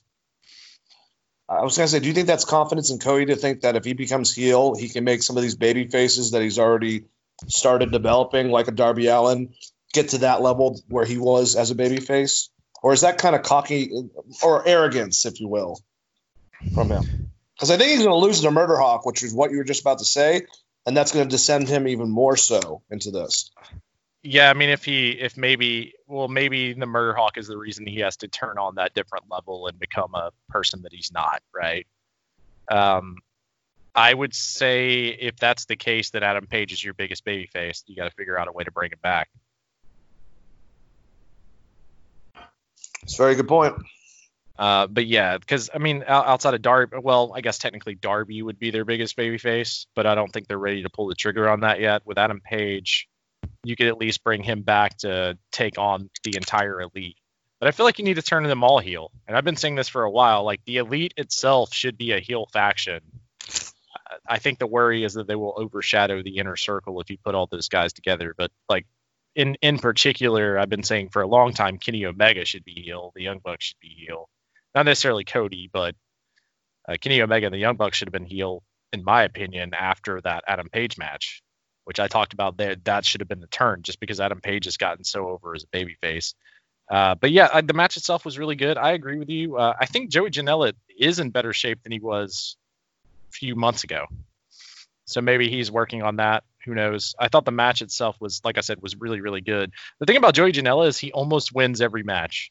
So he does do a good job of at least getting his shit in and looking good, even if he's going to lose. Like, no one expected him to win against Cody, I guess. Yeah. Or win against Jon Moxley, but he always somehow makes the story like he was that close. And maybe that's what they're doing with that character. And we'll see. I like Joey Janela. I'm on the same. Too much from Mick, facial expression wise. I think he draws a lot from, as far as big expressions, yes, I could definitely see that. He draws a lot of comparisons to Mick Foley and some other of those hardcore wrestlers from that time period. I would just keep in mind that he's used to working in like CZW against like John Zandig and shit in front of 100 people versus like what he's working in front of now. Maybe there's a little bit of a learning curve. But as far as in the ring and stuff, like he seems super solid. Yeah, I agree with you. I do. I think that he is good in ring, which is something that's kind of deceiving by his overall look. But, you know, you shouldn't judge a book by its cover. I would like, and I think that the concept of Kenny and the Young Bucks going heel is something that we'd like to see. But I think that exactly what you said, trying to make all of the elite heel is going to be kind of productive. I guess you could try to get the Inner Circle as baby faces because people like them, but I don't think that would work too. I think they're good as heels. It's just like that's a lot of heel teams. But if you take Cody, say, like maybe, all right, he loses, and then they have a match in the future on a Dynamite where the winner gets a title shot against the Murder Hawk, and it's him and Darby again, and Darby finally gets that fucking win against Cody. He's celebrating. And then Cody goes from, you know, like nice baby face to nailing him in the back of the head. And maybe you have like the Revival run out and they all just stomp the shit out of him. And then that's kind of, you know, or Zack Ryder comes out as a heel, which you think that he's going to save him. Oh my God, Zack Ryder's here. And then he's with Cody, and maybe take Cody out of the Elite and put in another element itself if you're going to change him heel, because I don't think as of right now they can turn Kenny or the Bucks, which I would have thought the exact opposite a couple weeks ago. But now I think Cody actually could be the one to go heel out of the four of them. And then you said Adam Page too. That's another person. I think Adam Page is still just gonna stay babyface just because he's so over. But if you need an additional heel or an additional babyface, I should say, not additional heel. If you need an additional babyface, there's always time for the Inner Circle to turn on Chris Jericho. And then you can have babyface Chris Jericho, because Chris Jericho is so beloved and is so good at what he does. He'll be able to change that character into a babyface character. Yep, and who knows? Maybe he'll become broken. Yes. We forgot about Matt Hardy. That's another player in the game. In the game. Yeah, well, he needs to get some wins, and quickly. All right, so Tony Schiavone interviewed Nyla Rose, who yelled at him about how she's the most dominant force in AEW women's division and always will be. And she had a pretty short match against Kenzie Page.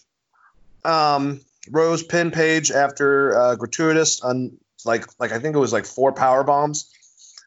She was playing off the heels in the audience, which, you know, normally I think that would be stupid if like the audience was like, again, but she was obviously playing off of them. So I thought it was pretty domineering. I will say, I think Nyla gets better in the ring a lot. And I also, more than anything, her as a heel on the mic, I think she's very efficient, Chris.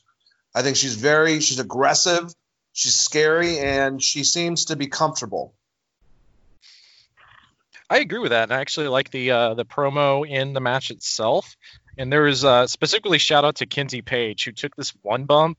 She took like a power bomb and then rolled into a somersault for one of them to set up the next power bomb. That shit was awesome. So good for you. I know you were just there to get demolished, but like you at least did a really cool bump. Yeah, and she was trained by Pritchard and Glenn Jacobs, which is pretty cool. Tom Pritchard and Glenn Jacobs from their new school, so they sent her to get sacrificed, but really to get airtime. So that's kind of cool that they're working with them. And she was good at taking all the bumps she was given. Yeah, I love the fact. I mean, she took like 4 power bombs in a row, which is fucking brutal. But I think it was the second one. She like took it and it kind of made it. She like made it look like it was her neck, and then rolled over into a somersault and was kind of hunched over trying to get up, and then called another one. That looks really fucking good. I have high hopes for Kenzie Page after the bumps that she took in this match. Let's say that. And Nia, yes, looks like a dominant force. And they focused on Britt Baker, so I'm assuming that's maybe what's happening next is Britt versus Nyla.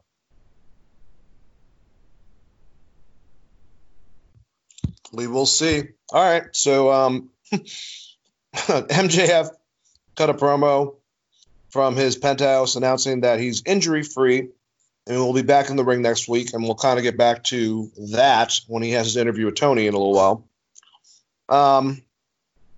And then after that, Shawn Spears cut a backstage promo blaming Cody for how badly Lance Archer hurt Dustin Rhodes, arguing that Cody should have thrown in the towel and that he didn't because he was selfish. And then Spears, like I said, and MJF were at ringside with Tony Schiavone, putting each other over. Schiavone revealed to MJF at the end of it, after he berated him with a bunch of insults, that MJF is facing Jungle Boy at Double or Nothing, to MJF's dismay. I like what Shawn Spears had to say in his promo. I thought it was actually believable. I think it made a lot of sense. I don't know if I need him being the one saying it. I'm sorry. I mean, what, another match with Cody on Dynamite? It's not going to really help him out at all. Keep on looking for your tag partner. And MJF, I'm just going to be like a matter of fact about that. And then MJF, I like that he's going to have a match against Jungle Boy. I miss Jungle Boy, so they'll have a great match. Yeah, that's about it. How'd you feel?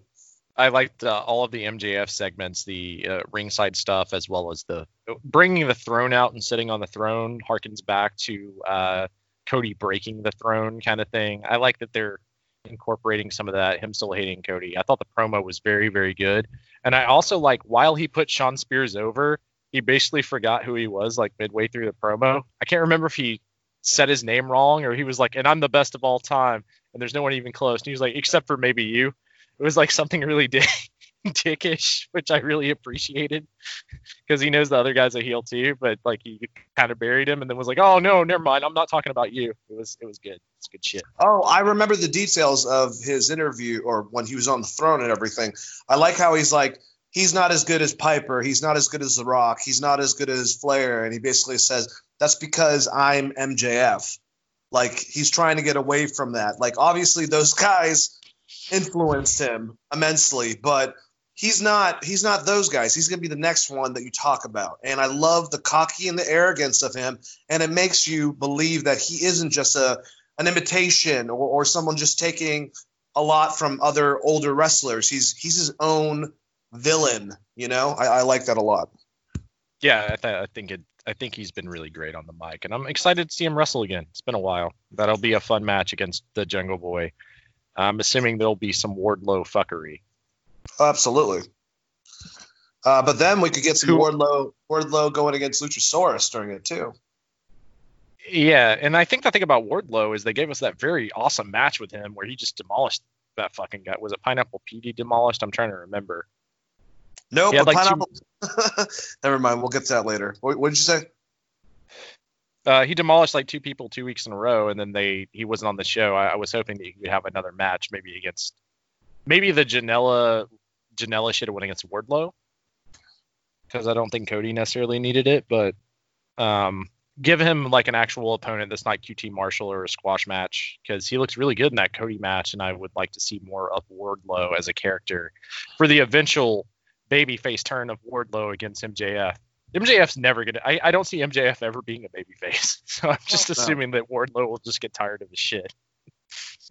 Hell no. All right, so I really like the next match. We had Jon Moxley going against Frankie Kazarian.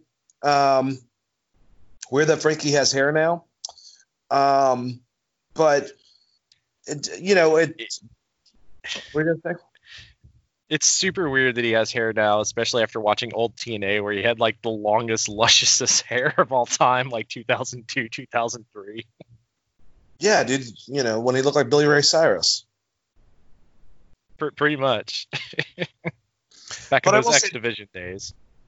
Dude, I've seen Frankie in a lot of wrestling. This really impressed me. He is a really fucking good wrestler, and I think he made Jon Moxley, who is also pretty good at grappling, he brought that out of him as well. I thought the guys had a really good match. I know a lot of people were like, why the hell are you having Jon Moxley, have long matches with people? He should be like cutting through them, but I just don't think that that's the style that Jon Moxley personally wants to go about. I think that he wants to have good matches. And Frankie's a very suitable opponent, past champion, in multiple different companies and stuff like that. And I love his style. And I looked up because I was trying to figure out, who his influences are. And it was Ricky Steamboat, Bret Hart, Owen Hart, Shawn Michaels. So, some of the best. But his punches and a lot of the ways that he did certain things, the way he moved remind me a lot of Bret. I thought that he was very impressive and stood out by himself. He doesn't need to be the kind of, him and Christopher Daniels are like the old guys. And it's like, you got some old guys on the card that are doing a little bit better than that. Like, I know they're a great tag team, but obviously Christopher Daniels and Frankie Kazarian are still very efficient singles wrestlers. So that's all I'll say. But goodbye, Moxley. I'm not as keen on his title reign as I wish I would be. And unfortunately, I think it might come to an end very, very soon. I could be wrong about that. But how'd you like this match, Chris? I thought the match was very, very good. I don't get people not liking him, like Ambrose, in a long-form match. He's not... I thought the commentary was really good. I'll say this. It's like Ambrose is a knockout punch boxer is kind of what they put over in commentary. He's going to look for that one move. He's not going to out-wrestle you at every point. If you want to see a different Jon Moxley, I guess, if you're listening to this and you didn't like that match, maybe just go watch him in New Japan because it's completely different. Like him and who was it? Him and Suzuki. He recently fought where it was just a straight brawl. There was like 4 moves in the entire match. So I guess it just depends on what you want out of Moxley. He's the champion. He's also got to try to make Kazarian look good because I think the story is going to be Kazarian and Scorpio Sky and Christopher Daniels are eventually going to have a rift so that Scorpio Sky can move on to singles competition. And they even kind of told that story in the commentary. Yeah, makes sense. So after the match, a bunch of Dark Order goons attacked Moxley. SCU joined to try to help out Kazarian and Moxley while they were berated, but they got taken down by the Masked Men. Then Brody Lee came out in a suit and hit Christopher Daniels with a chair right over the head. While a beaten Moxley lay in the ring, Brody stood over him and cut a promo challenging him to the AEW World Championship. Moxley pulled enough together to say, it was so great and so Moxley-esque, all he had to do was ask. And then the goons beat the shit out of him while Brody Lee left with the title belt, stealing the title belt. I thought this was awesome. And unfortunately for Moxley, I'm not saying that he can't win that title again, but maybe Brody Lee and babyfaces chasing Brody Lee wouldn't be a bad idea. I don't know how it's going to help Brody Lee to get a loss after building this concept up. And I couldn't help to think, Austin McMahon. Anyways, how'd you like all of this? It was very Austin Terry Funk to be like, all you had to do is ask after getting your ass beat. I thought that was great. I like the setup of Brody Lee possibly versus Ambrose, and I'm assuming they're just going to do that at Double or Nothing, which is right around the corner. So It should be fun. I think that's going to be good. I don't know that I would take the title off of them so soon. And if they do, is it going to be Inner Circle, who's kind of a tweener type deal? Is it going to be Inner Circle? Was Chris Jericho going to start chasing the title again?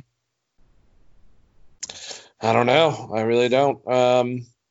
I think that Adam would be a person, and we keep on saying his name, but I don't know what's going on with him as far as coming in.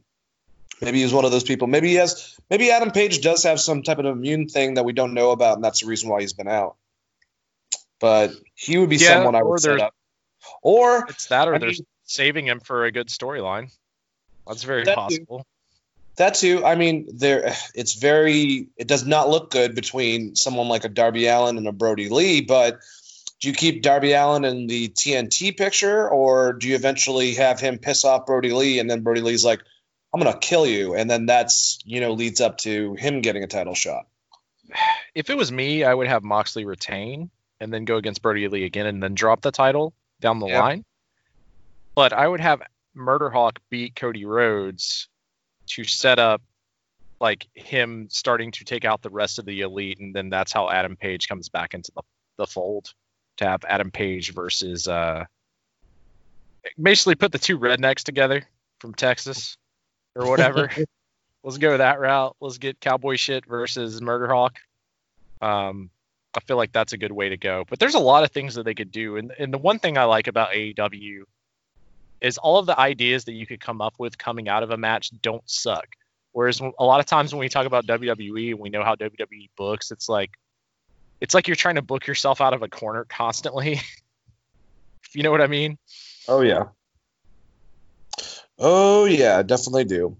All right, so sitting at a desk, Brandy Rhodes cut a promo on Jake the Snake Roberts, warning him that he doesn't know her and he needs to keep her name out of his dirty old mouth.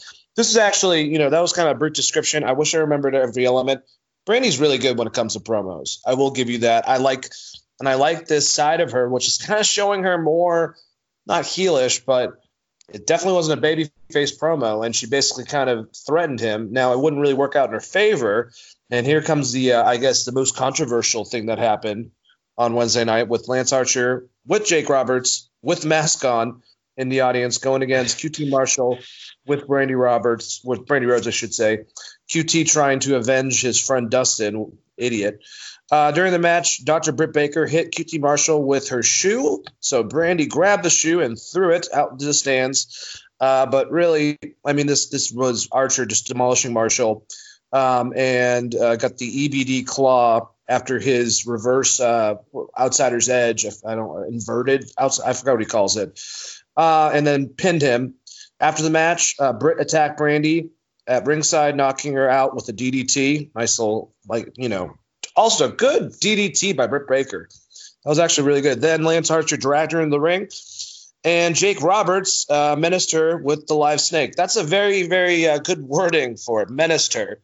Well, actually, I mean, he just basically took the snake and pulled out his mask, which is probably not the best idea, but, that's fine, and kind of made it. It just got a little bit too much after a while. Even the commentary was like, all right, Jake, we get it. Yeah, Jake started Prince fake humping her like she was a stage. Yeah, a little bit. It got a bit weird. And then also that was the most lethargic snake ever. They must have had it in like a fridge or something, because that snake would just didn't move. He put it on her and it just chilled. It was like, hey, what's up? Hey, you're pretty cozy, Brandy. Do you mind if I just hang out here? All right. The snake was not very menacing, and it was not a very large.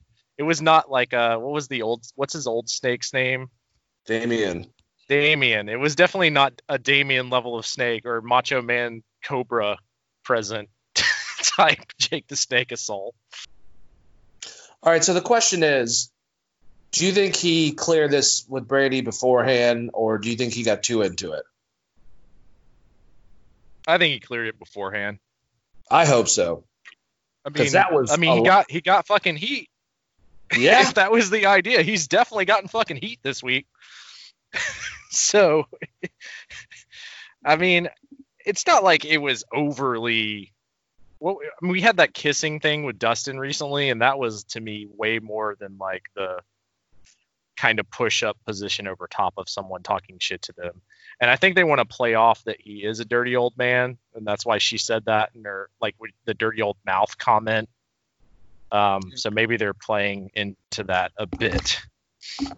But you know what? I could be wrong. I would just think that if I was wrong, then Brandy Rhodes probably would have said something about it on Twitter, and there would be more backlash within the company to Jake the Snake Roberts than there actually has been. So I'm assuming that it's played towards that. I mean, Jake the Snake is a fucking real heel. He's going to do real heel shit. So, simulating a potential rape in the middle of the ring is something that Jake the Snake would do as a heel and get heat for. Now, do I think that's appropriate nowadays? Probably not. But that doesn't mean that, your 60-year-old Jake the Snake's like, I'm going to get some fucking heat. He did it. That's what I'll definitely say. And I do keep on enjoying his addition to Lance Archer. Now, that will be the second question. Even if the Murder Hawk gets a championship, we talked about this not too long ago. Is this becoming Jake the Snake with Lance Archer in his championship? Or is this Lance Archer with Jake as his what's this really about? It seems like there's a lot highlighted on Jake, and Lance is kind of in the background for a lot of it. Well, I mean, there should be, though, because they're not going to have Lance cut promos. So the focus needs to be on Jake being the super heel and this being kind of his enforcer. He is the Kevin Sullivan. He is the evil mastermind behind the man that is Lance Archer. I think they should shoot some more of those Lance Archer House of a Thousand Corpses promo videos when they're able to. But they need to tell us why Lance Archer is so loyal to Jake the Snake. I think we're at that point now, right? And as long as they get that over, I think Lance Archer is going to be fine. Also, Lance Archer's like Last of the Mohican red haircut thing makes him look like a destroyer. So scary. All right. Well, backstage we had Taz attempting to interview Darby Allin after his loss last week, giving Darby kind of heelish, very similar to MVP, I would say, but pointers saying that he could help him out with his style if he ever needed it in the future. But Darby just looked at him, gave him an eat shit look, refused to talk, and pushed the mic away and left. Can I just say that even something small like this, I love Darby Allin, Chris. He just comes off like such a fucking badass. I mean, he is basically doing the thing that you were talking about earlier as Sting. Yeah. He doesn't talk. He hasn't talked in months because of the larynx thing with the little signs. And then he just no-sold this interview. So maybe that is more of what they're going with his character. And the only thing I would say that finish sucked, but at least they're trying to build a story around it. Yep. And then we get to the craziness. Chris Jericho and Sammy Guevara going against Kenny Omega and Matt Hardy in a tag team street fight around the whole entire Bailey Center and the arena in Jacksonville for the most part. Just Matt Hardy switched personas 3 times. He came out as Broken Matt Hardy. He then changed and was the original Matt Hardy. I don't know if that's supposed to be 2.0. I guess it would be 1.0 at that point. And then came out later on in an ice machine as Damascus. Just brilliant fucking shit, man, around Daly's place. I'm trying to think of all the stuff. The biggest thing, obviously, that happened is when they're in the golf cart and Chris Jericho does the bump where he basically slides his arm, across the window and then kind of makes himself roll off of it like it's nothing. The bump that Sammy Guevara took off the fucking golf cart was awesome. And this whole entire thing he took it like a ring post. Yeah, he hit the side of it, which was great. It made it look like he got ran over because he saw where the camera was and went to the opposite side of the golf cart and then just did a ring post bump off the fucking little post for the golf cart where the little thing goes over top of the golf cart, the shade area or the windshield area. So he just basically hit the A pillar of the golf cart and then took this crazy ass bump. It is incredible. Sammy Guevara is fucking incredible. He is. Absolutely. Every fucking week I'm just stylistically, this kid is ridiculous. Oh, well, and not only that, but personality-wise too. His charisma's for days. Another crazy thing. Kenny did a moonsault off a fucking scissor lift. Originally he was going to go up top of it to go do a table spot, but that was null and void because of the interaction with the rest of the inner circle. Because basically Kenny and Matt were fighting everyone. They were fighting Jack Hager. They eventually had to fight LAX off of them. And they were fighting Sammy, obviously, and Chris. But he just did a backflip off the thing and just was so precise. Kenny's athletic as hell, man. There's no doubt about that. Fucking Kenny Omega. But it would end with Chris Jericho powerbombing Omega on top of the golf cart. Then Jack Hager came, choked him out before he picked him up and let Jericho hit him with the Judas effect and pin him.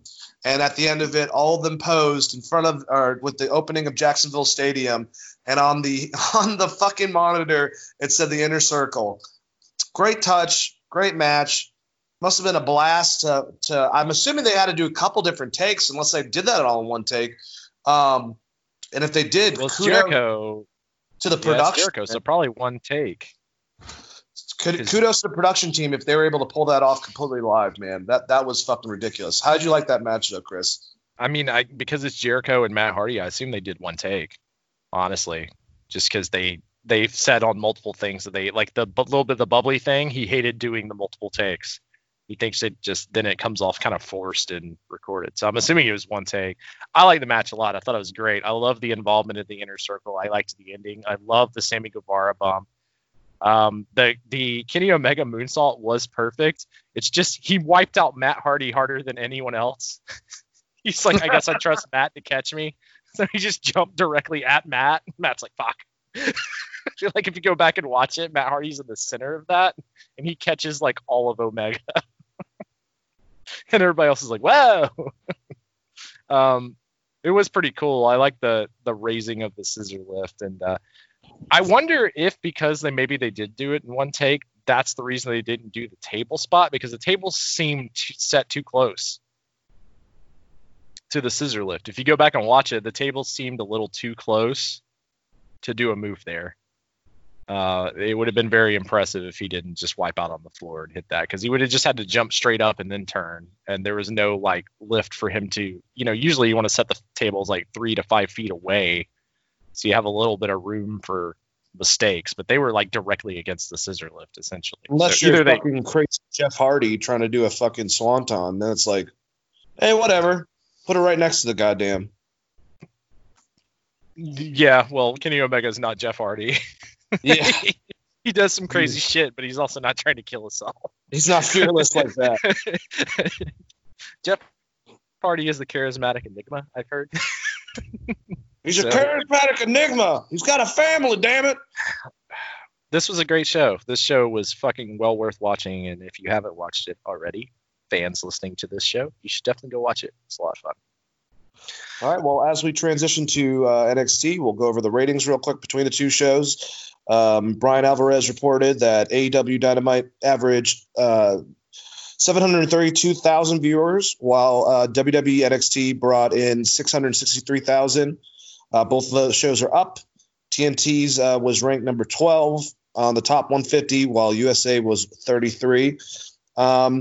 And I wish I could find the stat, Chris, but I'm almost positive that in the demographic, both of them did better on the 18 to, I think it's 18 to, is it 42?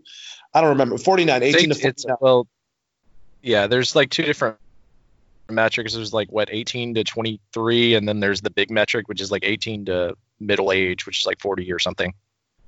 Yeah, so 18 to 49, they both beat Monday Night Raw for that demographic. I mean, not surprising. They were much better. They were much better shows. Yeah, just them growing, I think, is the only thing that really matters. NXT, I guess, will get like a couple wins once in a while, maybe, but I just like that both these shows, they have. Well, Jim Cornette said the best. Raw and SmackDown don't have a cult following anymore. He goes AEW, NXT, and yeah, he has problems. This is Jim Cornette, and like I said, you can say what you want about Corny, and I completely understand if you don't like him. But when it comes to watching wrestling, he doesn't like a lot of new stuff. He puts over a lot of stuff in AEW. The stuff that he doesn't like, he's never going to like, but that's fine.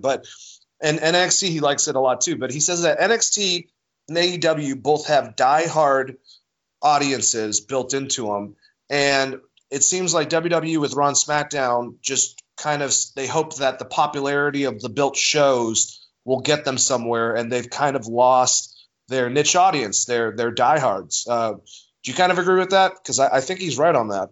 I agree with him, but I think it's a lot because of like not having Roman Reigns and Brock Lesnar. I think they push the needle way more than people think, and there's a reason why Vince brings Brock back, brings Goldberg back. It's because they move the needle on how some casual fans are going to watch the show, or even some, I would say, lapsed fans of wrestling. If there's something there that's a huge star that's very memorable, I think that does change the pace of the show quite a bit, which is why I tend not to be as hard on Brock Lesnar as other people. Obviously, with Roman being gone, I think that really affects SmackDown. They don't. Daniel Bryan's not the same level he is. They haven't done a good job of booking him, and they don't have, like, to me, SmackDown doesn't have a clear number one guy.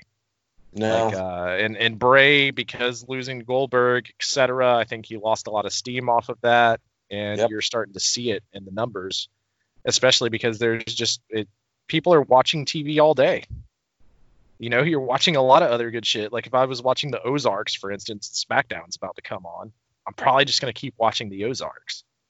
Yeah. There's a lot of good shit other than wrestling to watch. And if you can't build a character or make someone feel a certain way about top talent, you're going to get this. But with AEW and NXT, you have diehard wrestling fans because those shows put on good wrestling matches. They're built around having wrestling matches. And with AEW specifically, you have the idea of, you know, Chris Jericho's there, John Moxley's there, Matt Hardy's there. You have these big names for those other types of fans. I will say the NXT experiment with Charlotte being able to move the meter has not worked the way they thought it was going to work. Same way of them bringing in other talent from the main roster. But then the main roster's ratings are down right now as well. So who the hell knows? It's a toss-up. And like I said, I would almost prefer if you could get a combined rating from the DVR score or the Hulu. Like, there's nothing out there right there that really points to if people are still watching the shows. Because I still feel like people are watching the shows. Maybe they're just watching it differently because they're working from home or they're doing, you know, like, I don't necessarily want to watch wrestling for 3 hours right before bed. But if I can wake up the next day, and this is kind of how I watch, you know, Raw. If I can wake up the next day and maybe split it out over time through a recorded process or whatever, that's how I tend to watch Raw. And I think with, you know, quarantine, like I said, so many other different streamings and so much other shit that people have going on in their life and working from home, maybe you're just like, I'll turn this on while I'm working kind of thing. So I would almost be more curious to see what the DVR numbers were for SmackDown and Raw. AEW, obviously, they've been known to get high, like, DVR / video stream because part of their stuff is on Fight numbers, but I'm assuming the NXT is the same thing because it comes up on the network the very next day. So it's just really, really hard to think. I'm assuming that both of those shows get 1 million viewers each week at least, just from people that tune in later or watch it on a different platform.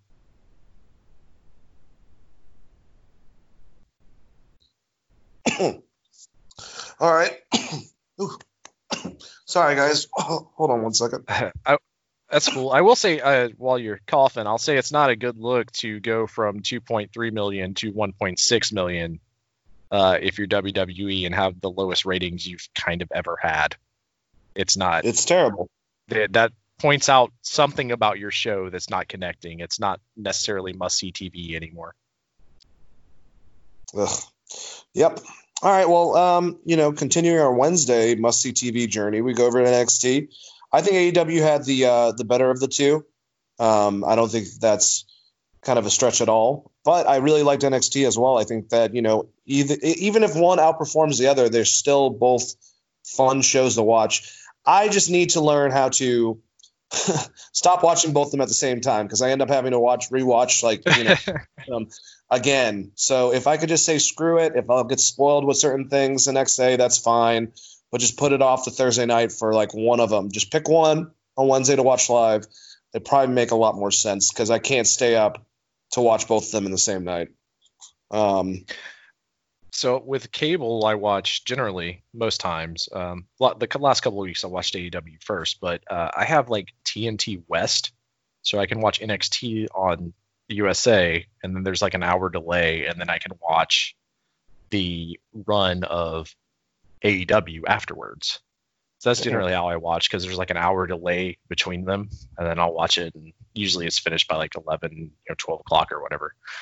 Just because I guess they air it later in the West Coast, which makes a lot of sense, especially with them not doing live right now, I guess. That makes sense. I don't know, man. It's just like, it's become, I'm missing out on the wrestling when it's like that. You know, I'm just getting the spectacle, but I literally have to stop watching one of them in order to watch the other. So I think next week I'm going to change it up because if I have to fucking watch both shows anyways again, or even if I have to like watch certain matches, it's kind of counterproductive, you know. Even though I love both of them, don't get me wrong.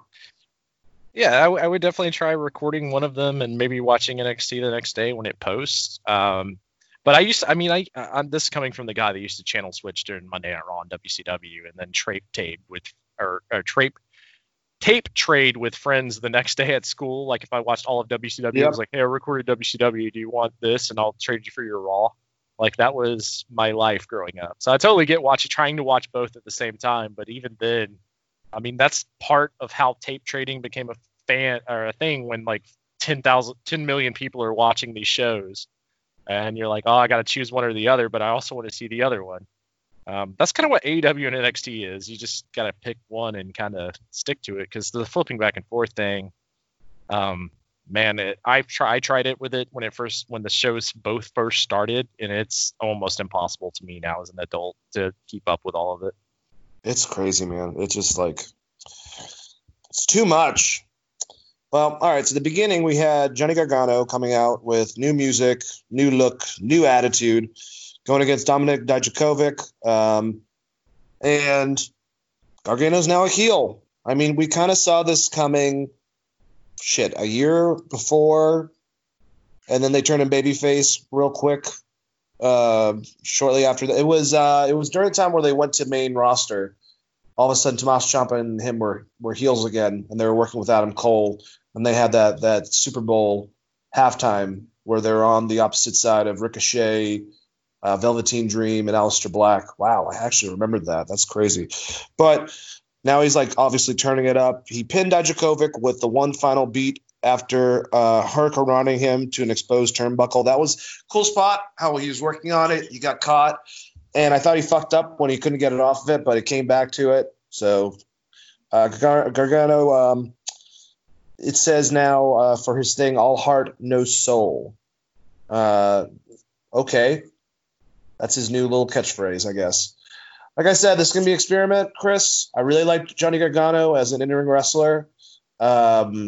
He's showing a different side. Is it working for you? Because I'm kind of hesitant. No, I think he's a terrible heel. And I don't like the new theme music. I thought the match itself was good. I like the Hurricane Rana spot, like you said, but that DDT thing's cool. I will say that.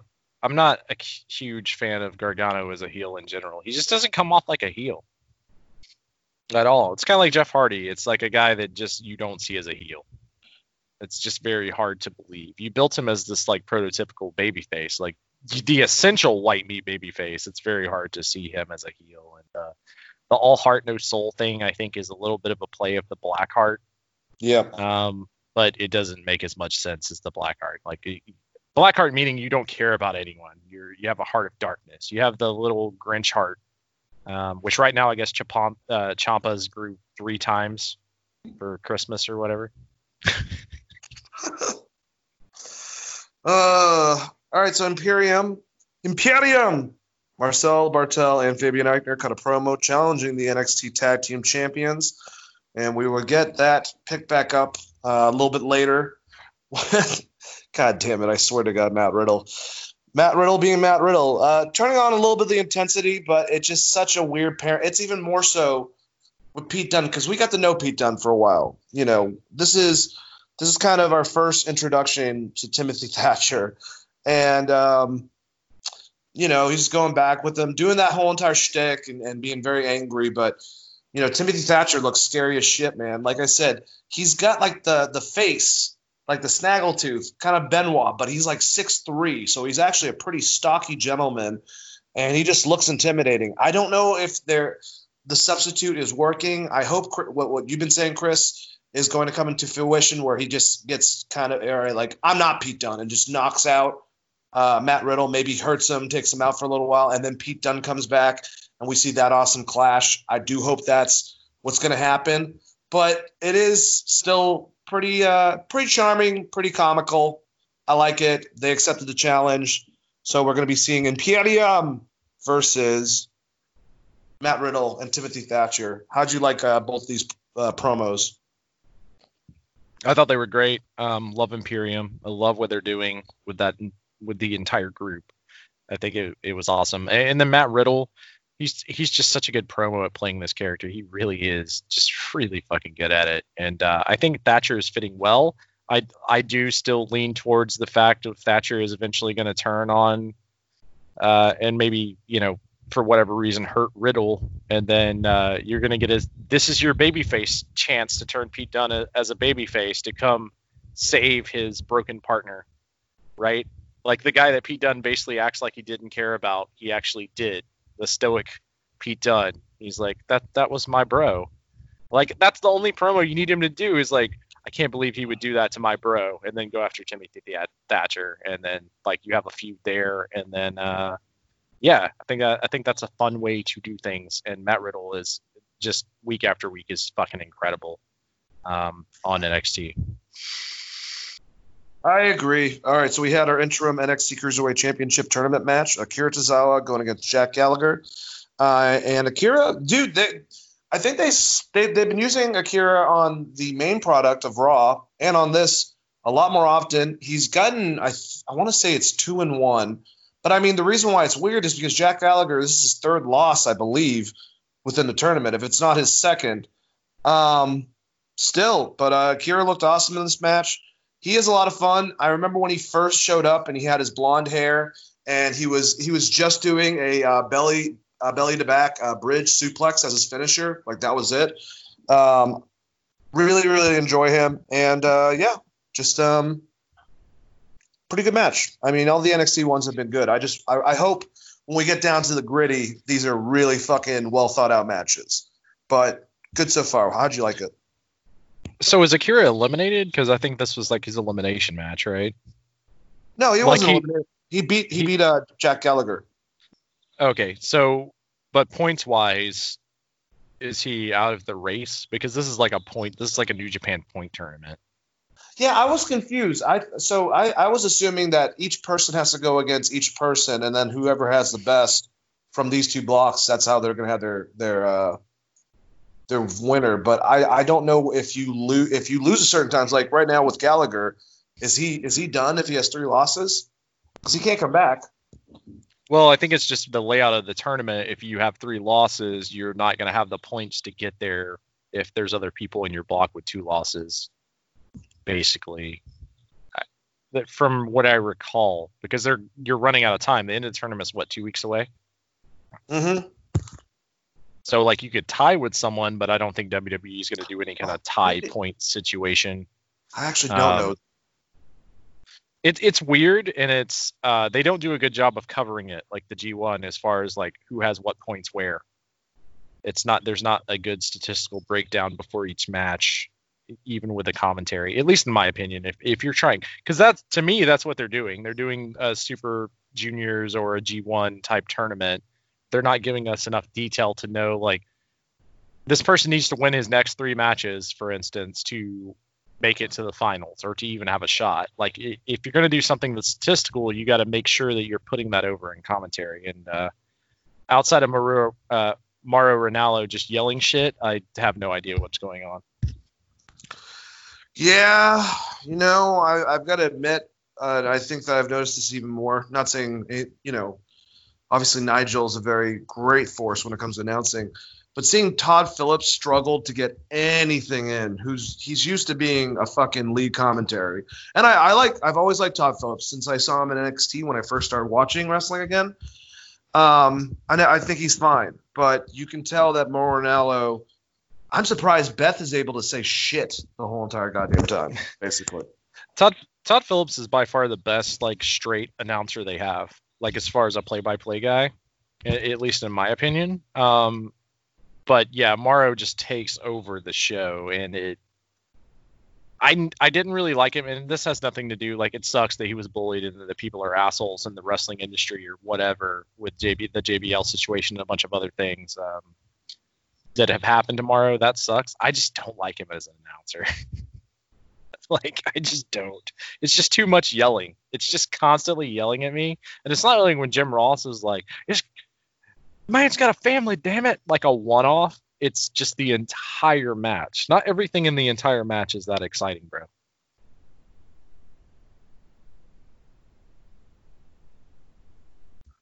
Yeah, I'm kind of getting to that point as well. All right, so we had our next match, Chelsea Green going against Xia Li with interference from Aaliyah, distracting Li, allowing Green to hit the I'm Prettier. And Robert Stone afterwards shook hands with Aaliyah. So maybe that's the direction they're going. How'd you like this?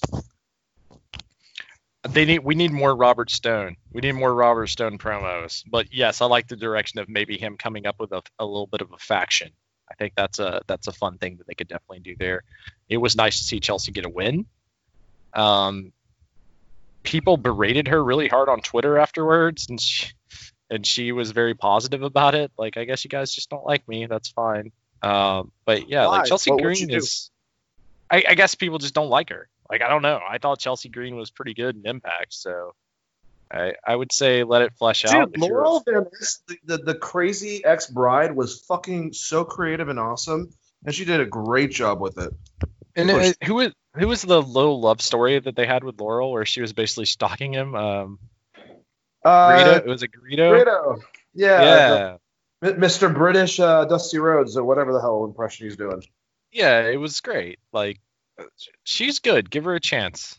She's not bad in the ring either. I think that there was just apparently just a lot of hate of her getting a win for some reason, which seemed very odd to me because she hasn't. I mean, outside of like just going into a battle royal and losing and stuff, like she's not really. This is like kind of the first full match of hers I remember, and probably her first legitimate win. I guess I don't get the hate for Chelsea Green.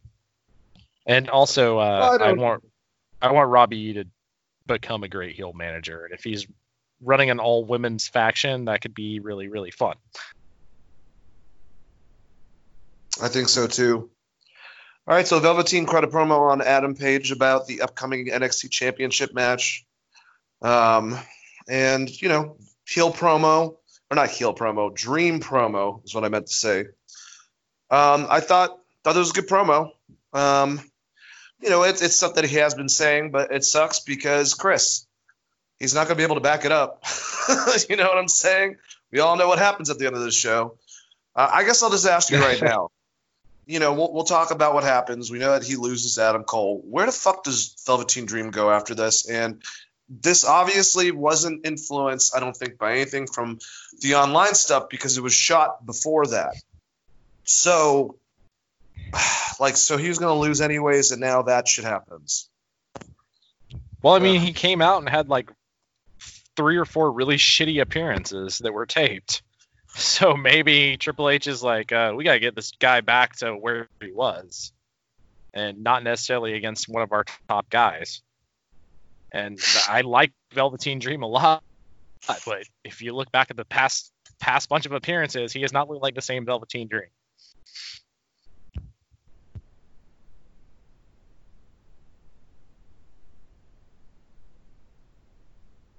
But I'm not sure if that makes sense or not. But yeah, like to me, maybe that's what it is they're just dialing him back to set up something going forward. What do you think?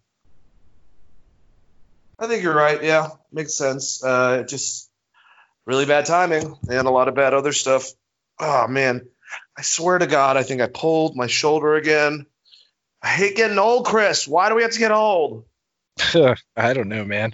I had a friend that reposted something 8 years ago where I was like, we should go skateboarding. He's like, you still want to go skateboarding? It was like 8 years later. And I was like, no, I think that time in my life has passed.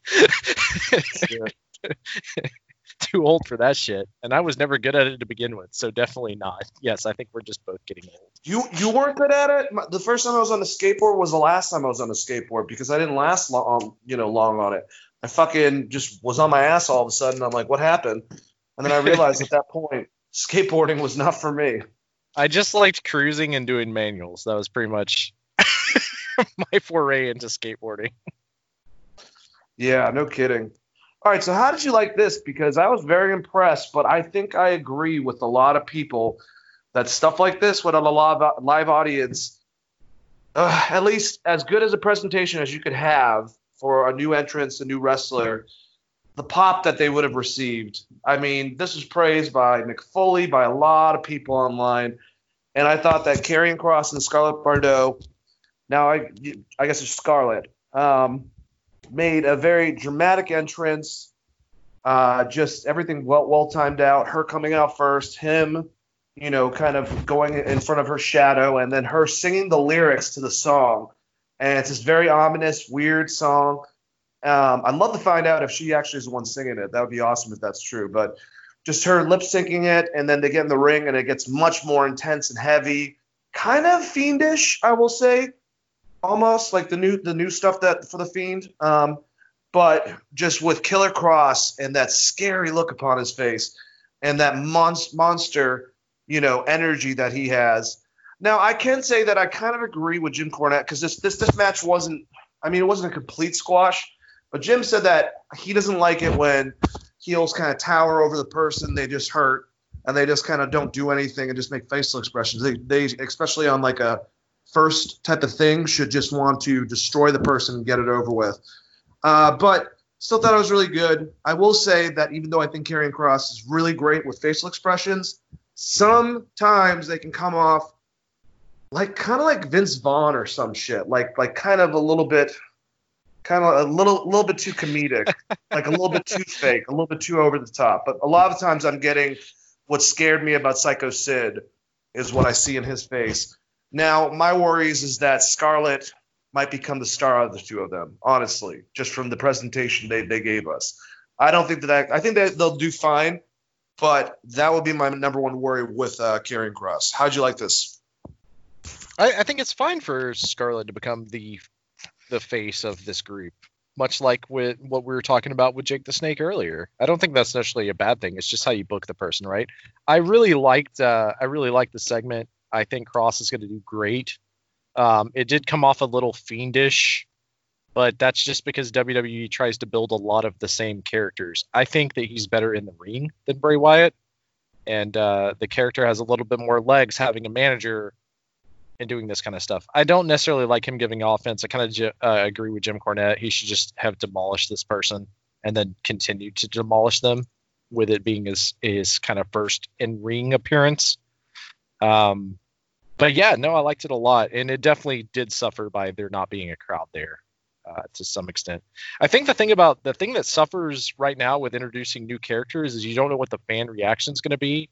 Like, what if the fans are just super behind this guy, but you're going to book him as a heel for the next 4 weeks? That's a good point. That's the hard thing to gauge as far as introducing new people right now is, if you introduce him and everyone's just super behind Killer Kross, then fucking make him a babyface, right? Like, you can have like an Undertaker babyface. It's possible. It's possible to do. Like, Aleister Black was technically supposed to be a heel until the fan reaction, and they're like, oh no, he's definitely a babyface in NXT. And it's really hard to judge without the crowd being there. I love it, and I will say that I think it was Jim Cornette who has brought it up about worrying about, make sure that they're both even keeled, not as far as being the face of the group, but like, it doesn't become about, he compared it to Mark Mero and Sable. Don't let it become like that type of situation. And what also she has going for her is she's actually an accomplished female wrestler. She's actually good in the ring. So she can actually branch off and do her own thing from there. But I actually would say that maybe it's more in the style of a Macho Man Liz thing, where they both can be primetime players, excel each other, and that's more, that they both become, bigger from this. Yeah, and I mean, Kross has been in the business and on camera a long time. Like, he was an Impact for forever. He's really great. So I'm assuming there's a lot more. Camera. Yeah, and there's a lot more they can do with him. This is just too early to tell. But I will say this. Sammy Guevara is a better singer than Scarlett. Hey, Sammy's got that beautiful voice, man. Sammy just yelling, I'm becoming is like the best. I love how that almost every time almost makes Chris Jericho pop. Like, it's hard for him to stay in character when Sammy starts singing his song next to him. It's like that's Sami Zayn's workout, or not Sami Zayn. It's like it's Guevara's workout song. I can totally see that. He's like really. It seems like he's legitimately into their theme song, which always makes Chris Jericho basically pop, like you said. Yep. All right, so we have the NXT Women's Championship match. Io Shirai going against Charlotte Flair. And I guess now it's going to be, it looks like they're pinning it into a three-way type of concept for the title. They're going to keep Io in it, well, at least from what happens, because Charlotte wins by disqualification after Flair, after Rhea Ripley attacked her with a kendo stick. After the bell, Flair continued. Oh, no, that's what happened. I'm sorry, guys. My brain's not working. Flair, it looked like Flair actually just pulled a fucking something that her dad would do. She doesn't want to lose her belt because she's getting smacked around or whatever. And then she hits Io Shirai with a kendo stick and just starts destroying her afterwards. Rhea Ripley stopped the attack and ran Flair off. And then Shirai basically said, I didn't need your help. I'm assuming that's what she yelled at Ripley in Japanese, and followed her backstairs while Ripley told her to shut up. I guess now during the commercial break, Shirai and Ripley had a pull-apart brawl backstage. So I guess these two ladies are going to fight each other and then have another one for Charlotte, or are they going to go three-way, Chris? Because it's not really fair to Io of what happened with Charlotte. She fucking, she was gonna, maybe she thought she was gonna lose, and then she took out the kendo stick to get out Io Shirai. But now you have Rhea back in the mix, wanting her title. How do you think they're gonna go about this? I don't actually have a clue. I think Io has to win because you need to move Charlotte. You have to move Charlotte back to the main roster only, unless they're just cool with her being on NXT. But you would think if they eventually they're going to start traveling again, and she's going to want to be on the road with Andrade, and that's why they kind of moved them to the same roster originally.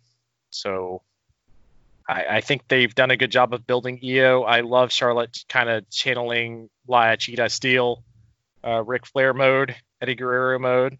I like this. I like the setup for it. But with Io, I feel like that she just has to get the title. It's her time, right? I hope it's her time. I would love to see her with the title. And then we had another interim NXT Cruiserweight Championship tournament match. Kushida going against Jake Atlas. Jake Atlas showing me a lot of this kid. I really liked him. He won his first match, and this is a good match as well. Kushida got the win with the armbar. Dude, Kushida's so good. He sets up fucking technical wrestling moves like an armbar in the air while doing an aerial maneuver. He's doing technical while he's doing aerial. Kushida's the fucking best. We need to get him on this podcast as an interview immediately. He's the fucking best. God, I would love that, man. How did you like this match? I really think Kushida's going to win his block, is what I'm assuming. I am thinking Kushida is going to win his block. I don't know what's going to come of it, but as far as the finals go, Kushida is just incredible. This is a great match. Probably, to me, it was the best match on the show. I don't know if everyone would agree with me on that. Maybe I'm just a huge Kushida mark, but this is my favorite match on the show, and I fucking love Kushida. All right. Finn Balor cut a promo about how whoever attacked him won't get a push you're expecting, but they will get a squash instead. Sometimes I don't like, and I think we both talked about this, putting too much direct wrestling talk into it. But I wish I had the breakdown of the whole entire promo. Finn's getting good on promos, man, as a heel. He's much better. If you want to watch him as Prince Devitt, he's a little more cocky as a rock and roller when he was the leader of the Bullet Club. But I just think that him on the mic is better as a heel. And now I think they're trying to make it so he's tweener-ish, but he's still using the aggression. And, whoever attacked him, they're going to get it. They're going to get it. And Cameron Grimes went against Denzel Dejournay and won with a cave-in. After the match, Grimes cut a promo and says he deserves more than what he has right now in NXT, and called out Finn Balor from what he said. Didn't expect Balor to enter the ring behind Grimes and confront him. Grimes tried to back out of the situation, but Balor attacked him with a double foot stomp and a sling blade. Balor cut a promo about how he'll find and get revenge on his attacker, and then it was announced that Finn Balor will be going against Cameron Grimes next week. Should be a damn good match. They both have a similarity of liking to stomp on people, Chris. That should be a good match. Who the fuck's the attacker? I have no idea. That is a very good question. I will say I'm very surprised that a wrestler named Dejournay doesn't have some kind of French gimmick coming out with a baguette or something. All joking aside, bonjour, I like bonjour, bonjour, bonjour, bonjour. I kind of wish that Finn didn't get attacked and he just kept watching videos of other wrestlers and calling them out, because I thought that was like the best. Where he's like, this guy looks pretty good. Maybe I'll fight him, like total Goku style. He's like, oh, you seem pretty strong. Who was the person in the limo? Was that Phantasma? Did we decide on that was attacking Luchas? I don't know. We don't know yet.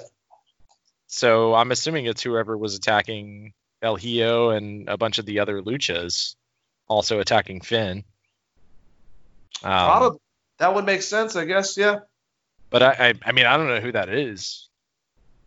Could Walter be here? I'd see. That's the thing, is like with the whole Visa thing, but then all of a sudden Rhea Ripley's back here, and she's on this episode. And then Finn's back, and this is live now, so he's back here. Like, I have no idea where anyone lives at this point anymore, Chris. And if we can be like, well, Walter can't come over here, well, then why is the rest of, I'm so confused. But the buildup would be Walter versus Riddle, with Imperium being tied into that, right? Well, I guess so, but he's supposed to, before the UK NXT got stopped for their takeover, it was supposed to be Finn Balor against Walter for the UK belt. But they stopped that because they thought they couldn't travel. I'm so confused. I mean, if Walter kidnapped you, you would know it was Walter. Yes. You just wake up. What are you doing? Yes, pick your jaw back up off the floor. It's Pentagon. God, Pentagon's scary too, man. Maybe it is Pentagon. It's Dark Pentagon. He's left his AEW contract to kidnap Finn Balor. Give us the match we all deserve. I'm really just kind of confused on it. It's like, I don't know. It doesn't make. Is it maybe Dexter Lumis? Possibly, but he's fucking with. He looks like he's actually getting set up, if not for Adam Cole, against the Undisputed Era as a whole. It's confusing. I guess Dream, maybe, because now he's not going to have anything to do, that he lost to Adam Cole, but why would he attack Finn Balor? Yeah, or it could be just someone new. That's it. It's possible that there's someone. I mean, we know who's signed on Killer the roster. Cross. Maybe Killer Cross already did it, and that he's going to be going after him. I don't know. It's very interesting. Hey, do you agree with me that it's good that we can't figure out what the fuck's going on, and that we have a bunch of stories that are like that in NXT and AEW? Yeah, it's always good when there's a little bit of element of surprise to it. It's always good. Not good when it's just like, oh, we fucked you guys. Here's the twist. That main roster does. It's that there is a surprise. There could be a character looming in the wings that we're not aware of. Hopefully, it's the Cowboy James Storm. Just kidding. That'd be awesome. James Storm, but that'd be awesome. That would actually be cool. All right, NXT Championship match: Adam Cole, Velveteen Dream. So Bobby Fish and Roderick Strong tried to get involved in the match, but Dexter Lumis attacked them, took him out. However, Lumis didn't stop Strong from incapacitating the referee. Dream got a visual pinfall with the Purple Rainmaker, but Cole got a definitive pinfall with the ref watching after he hit the last shot. It was a good match, good back and forward stuff. I thought, Dream has been a bit sloppy lately. I think this is one of the better matches he's had since he's gotten back. I like Dexter's involvement. I find that really curious of what's going on with that. Like, why is he helping out Velveteen Dream? He comes off like he's a psychopath. Maybe we don't know, and there's like a level of like joy and happiness out of this motherfucker. I kind of hope not. I kind of hope so, because a crazy person that only wants to help the baby faces, super, like, if he goes full Super Mickey James and stalking someone, like that Netflix show where the guy, like, he's like, I'm only doing this because I love you. That could be really interesting. Yeah, that could be really interesting. That's something that hasn't been done in a while. I'm down. How do you feel with this match about Velveteen Dream losing? We kind of already talked about it before of what's going to happen with them, so we'll let NXT book that, because that's the beauty of this, is that they're kind of we can't figure out where they're going to go. But how'd you like this match? And Dexter Lumis, once again, Is he going after Adam Cole? This match was a better dream match, like you said. I think this is one of the better ones he's had since he came back. I don't like the name of the move, Purple Rainmaker. Just if you want to do a Prince thing, call it Computer Blue. Like, I think that would be good. Or have him do the 1906. Have him do the 1999 or something. I don't know. If you want to do a Prince thing, don't like channel it to Okada, because as soon as I hear Maker and Rain, I'm only thinking of Okada. But yeah, I thought the match was pretty good. I like the Dexter Lumis setup. I want him to kind of stalk Velveteen Dream as I mean, how weird do they want to make it? I think the weirder the better in this scenario.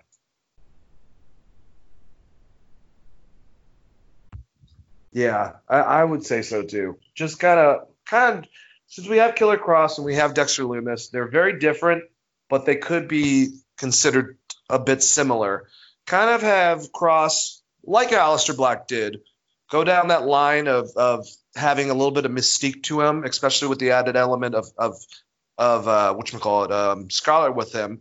You know, he is still the toll maker. He is Carrion. He's the Grim Reaper in Greek mythology that brings you your tolls after you give him, you know, the coins and brings you to hell. So have that element with him that differentiates him from Dexter, who's much more silent and precise, and maybe has extra elements that we don't know. I think that's a perfect way for two of those guys to kind of get to be different. You know what I'm saying? Yeah, I mean, like I said, I obviously you don't have to go full fall in love like the Trish, Mickey James storyline, but you could do an infatuation with Velveteen Dream and him just like interfering in Velveteen's matches to help Velveteen to the point where Velveteen's like, no, we have to fight. That would be kind of something neat they haven't done with two guys.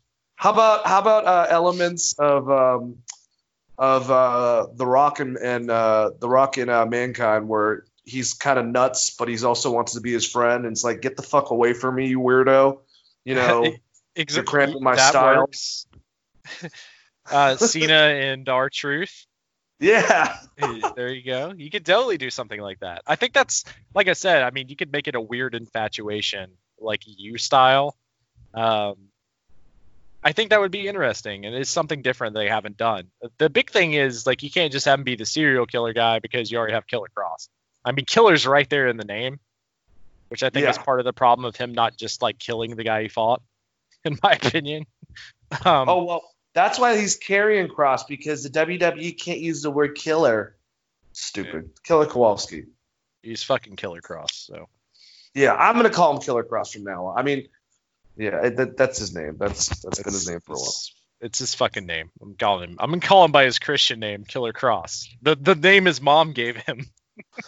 That's how I am with Swerve. It's Shane Swerve Strickland. It's not whatever the hell they say now. With Shane. Isaiah Swerve? Is that what they call him? I just call him Isaiah Scott. Isaiah Swerve Scott. Yeah, we both just always call him Swerve, so I forget whatever his NXT gimmick name is. Oh, man, so we still have to talk about SmackDown. There's not a lot to cover, Chris, and then we can give up our predictions and get the hell out of here. I think this first match that happened on SmackDown, they opened up with Sonya Deville and Mandy Rose. I thought Sonya was really good in this match. I thought she healed it up. I actually think they should have had this match possibly on the pay-per-view, because both ladies went out there. They beat the hell out of each other. It was a good match to incorporate and keep on going, since Sonya got the win with the roll-up after a running knee. After countering Mandy Rose's running knee, I should say. And I thought it was a good match. I really think that Sonya Deville, Matt Morgan compared her, and I don't remember her enough, but he said that her intensity reminds him of Victoria. I think Sonya's I like her going as a heel, basically. And they're giving legs to the storyline, so we're not stopping with the Dolph, Sonya, Mandy, and Otis train anytime soon. Oh yeah! Does he mean Victoria, like from when she was in Impact? I'm assuming, Because he would have been there kind of at the same time.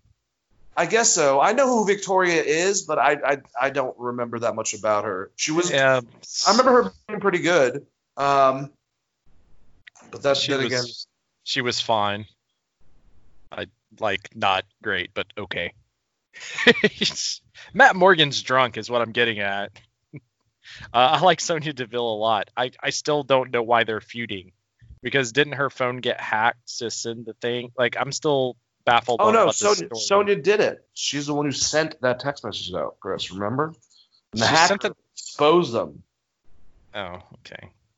But doesn't that make the hacker a heel too? Because he basically just or a creep. Yeah. When you start hacking people's private messages, you get into that level of like a bunch of Xavier Woods videos getting released. Yeah. Well, what are you going to do? Next, we got Miz and Morrison, the Forgotten Sons, Lucha House Party, and the New Day in a wonderful tag team match. Oh, no, that's right. It was Miz and Morrison, Forgotten Sons, going against Lucha House Party and the New Day. And the bad guys won. Miz pinned Lince Dorado after Skull Crushing finale. I don't remember anything that happened, and this was Friday, so that's not good. But this sets up, I guess, the match for tonight. I don't remember, and I don't care. Who's the other member of House Party? It's not Sin Cara, because he's fine. It's Kalisto, but I think he got injured a while ago. So it's just one guy in Lucha House Party?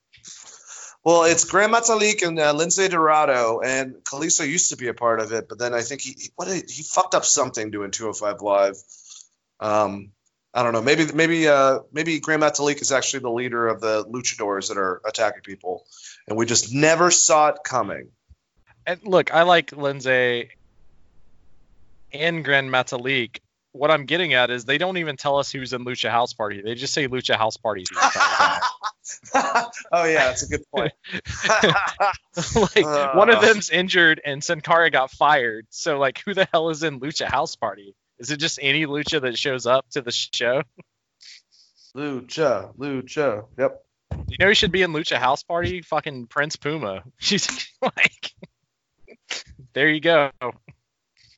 You're welcome, WWE. You're welcome, WWE. All right, so we had Renee Young interviewing Jeff Hardy. I almost said Matt Hardy. In the ring. Sheamus interrupted. Yes. He interrupted and tried to enter the ring to attack, but Hardy took him out with a twist of fate and a swanton bomb. It's good stuff because I like that Jeff just was not going to let him just even really get that far in the ring. Basically, he just went after him, and a couple finishing moves, and you have Sheamus laid out. I knew that something like this is going to happen. They should have a pretty good back and forth, I would say, with Sheamus probably end up getting the better of him since we're pretty sure that Jeff is on his way out of here. So, I'm sure that the last match, I'm sure that Sheamus will just beat him in 3 seconds. But still, good stuff so far. What'd you think? How is there a world where you have a Money in the Bank match and Jeff Hardy's not involved but is an active wrestler? Chris, do we really need him to do it? Come on. I mean, we don't need him to do it, but if he's on your fucking roster, if you let him do it, it's like, so how do you guys think I could try to get off the seat, the top of the building through a table? Well, Jeff, why would you put someone through a table off the top of it? No, I'm just saying I could probably do it. I think that's exactly. I mean, look, man, I could just get up there on my dirt bike, do some donuts, then jump off. Just live life, damn it. Hey, can we put a dirt bike ramp going up the side of Titan Tower? That'd be dope. We can get one of those. Shit. I agree with you. I mean, I think the end game is Sheamus is going to beat Jeff Hardy, and maybe Jeff Hardy's only willing to work with certain people right now because it is kind of weirdly thrown together of him and Sheamus, right? Yeah. The other thing is they could keep Jeff Hardy if they decided to push him the right way. I think Jeff likes the WWE. He definitely likes having that fan base.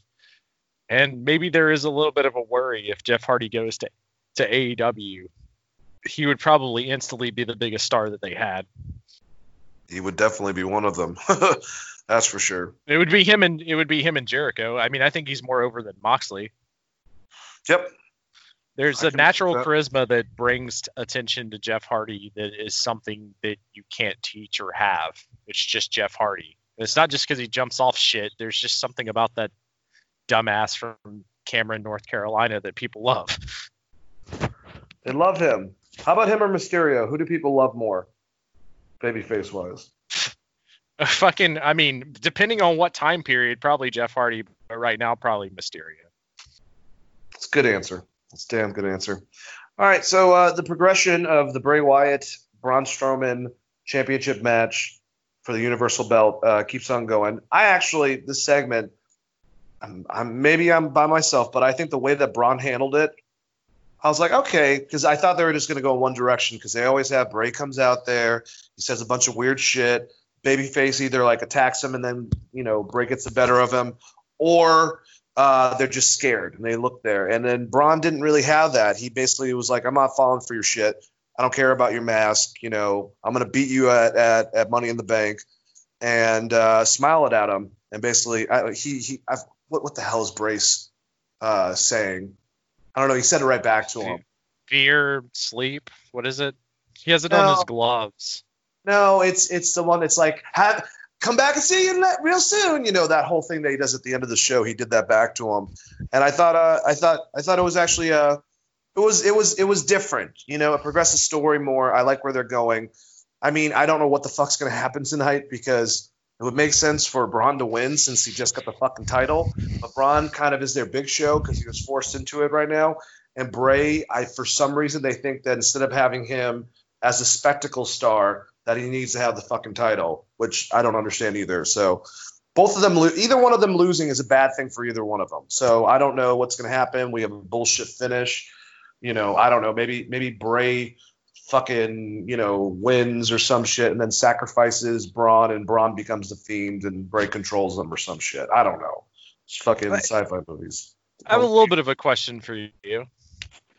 What's With that? Bray losing to Goldberg, that took away, for me, that took away kind of the mystique, right?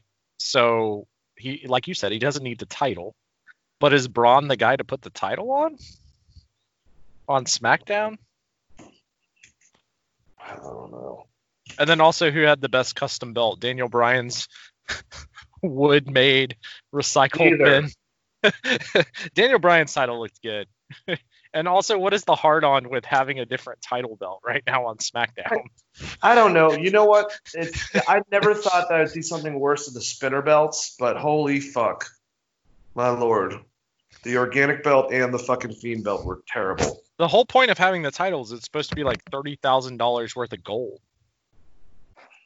Right? It's a huge price, like 10 pounds of gold.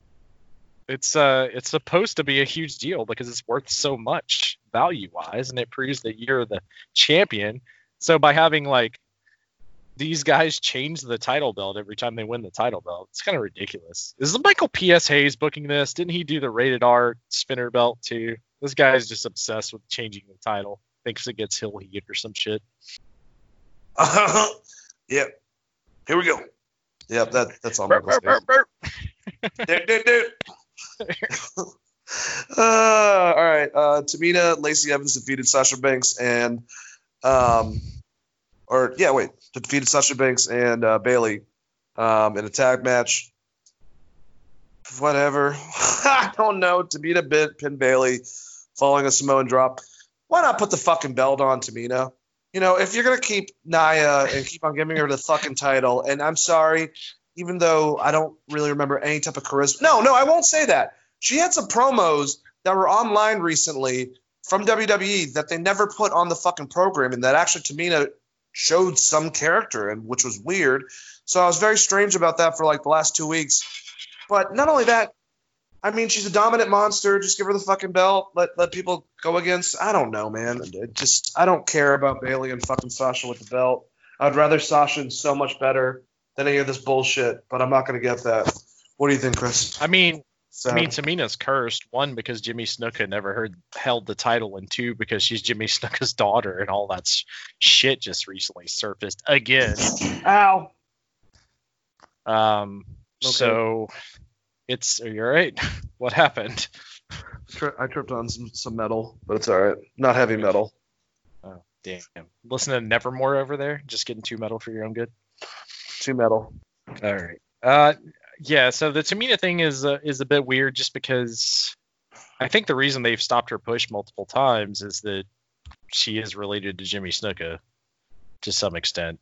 And there's always going to be that dark shadow of like Jimmy Snuka looming, even though they only call her Tamina, but she was Tamina Snuka for a long time in their company. And then the other thing is like she doesn't have great matches, but part of it is because they didn't use her. They won't use her for like years in between. So I think some of that's just ring rust, to be honest. Knowing that she was trained by Snuka and Manny Fernandez and a few other people that are great wrestlers, I don't know. It's weird. What the hell are they even doing with this? The end game is just Sasha versus Bayley. Can we just fucking have it and get it over with?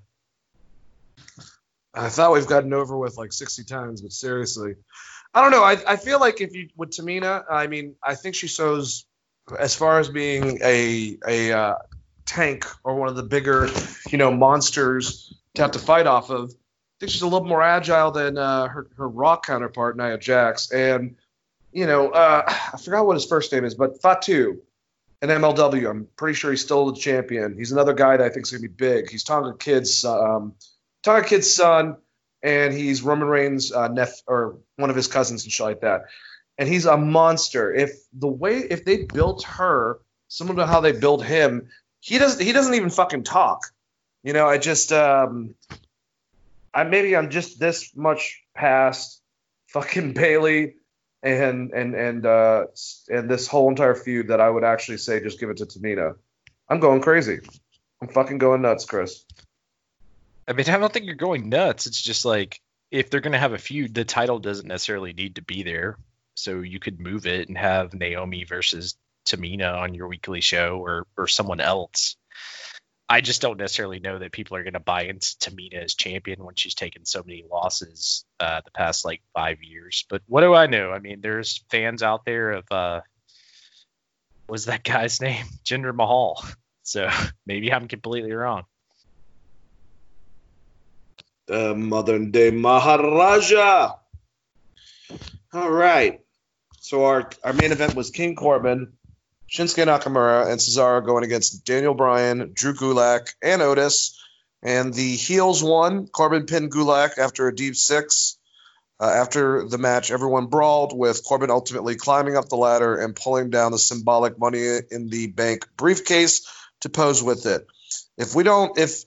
I hope, not only if Baron Corbin fucking wins, I'm going to just bash my head against something. How about he goes over the building? How about Elias all of a sudden shows up, and since he tried to kill Elias kills Baron Corbin and throws him over the fucking thing. I don't care. If Baron Corbin wins, Chris, I riot.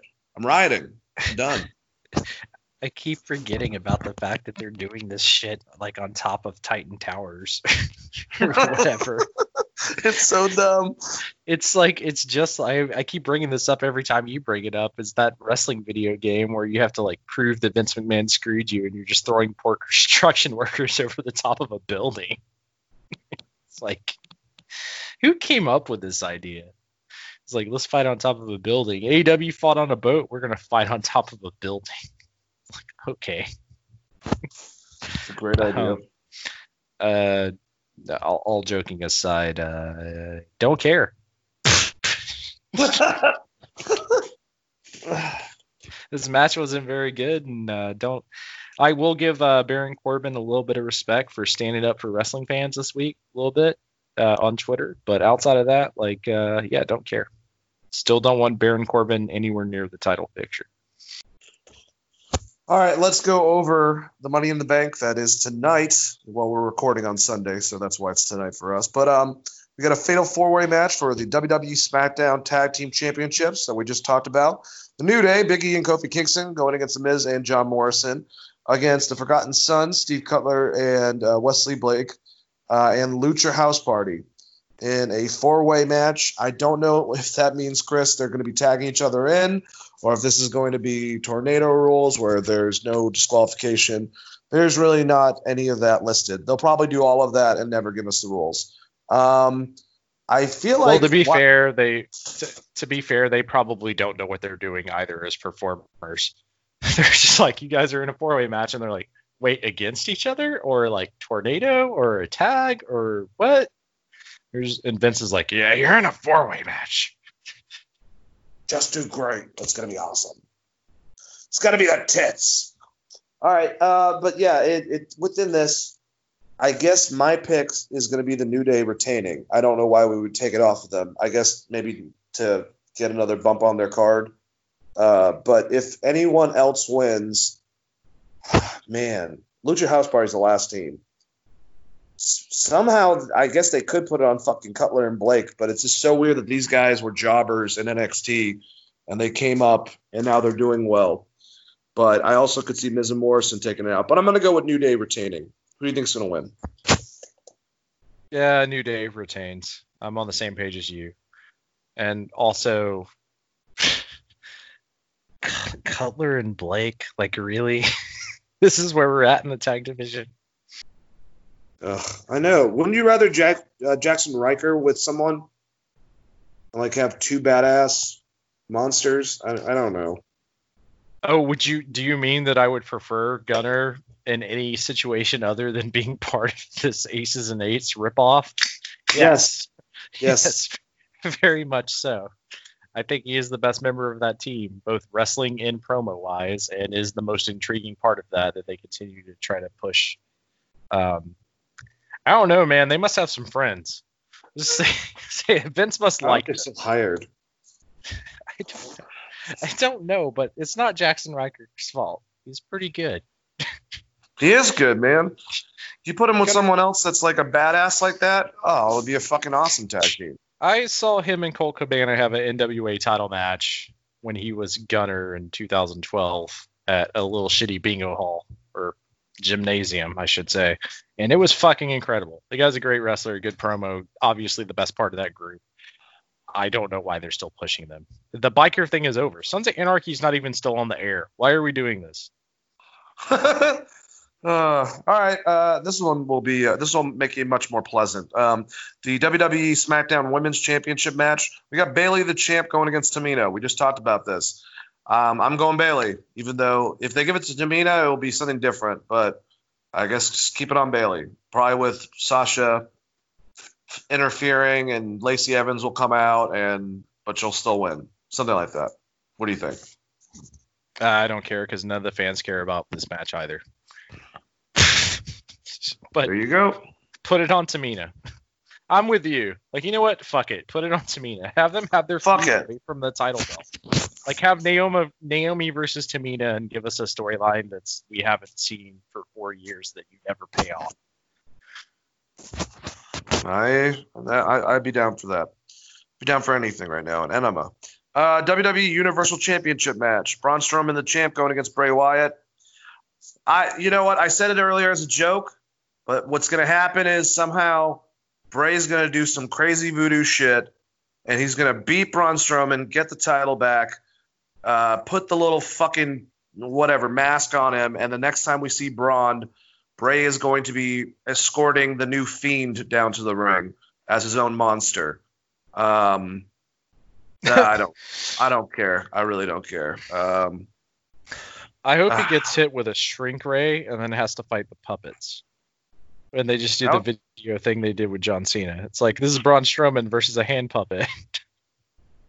All right, I'm going to pick Braun Strowman somehow. Who do you got in this match? Bray Wyatt in this match. I don't want it, but I just assume that Bray's just going to... I think your storyline's right. He's somehow going to convince Braun to be an enforcer. Something about Braun dressing like Bray with a cardigan and shit would be really hilarious, though. So maybe we'll at least get some entertainment value out of it on the Playhouse. Well, I'm just saying. I mean, this was supposed to be a joke, but Bray's really good on the mic. You said it. Kevin Sullivan-esque concept. You know that weird guy, but he's not the greatest in the ring. So Braun's not the greatest in the ring, but he's at least a fucking monster. And I would say, it's whatever. But if you have like Bray as like he's the guy that presents the Fiend, and now all of a sudden it's Braun Strowman, and he like gives him the belt to defend, even though it's defend. I don't know. You could fucking do something. I've got nothing, man. I got nothing. Do you want my workaround for? You want my workaround for this? Sure. Give me a reach around. All right. Bray Wyatt wrestles as Bray Wyatt and not as the Fiend. He loses the title. Then the Fiend beats up Braun, and Braun is his champion. And then you still do the cult gimmick, and anytime Braun gets in trouble, you have Bray Wyatt, the Fiend, I should say, show up. So that they're almost a puppet master to the point where you can even make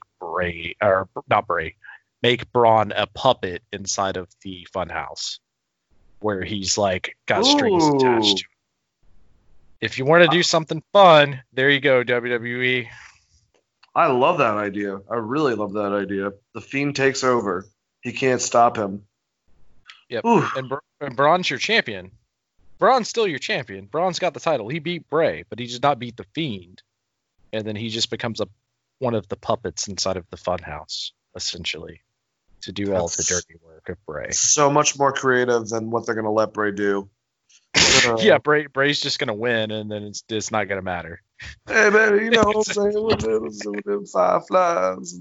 All right, WWE Championship match. We have Drew McIntyre, the champ, beating Seth Rollins, I believe. Do you have another?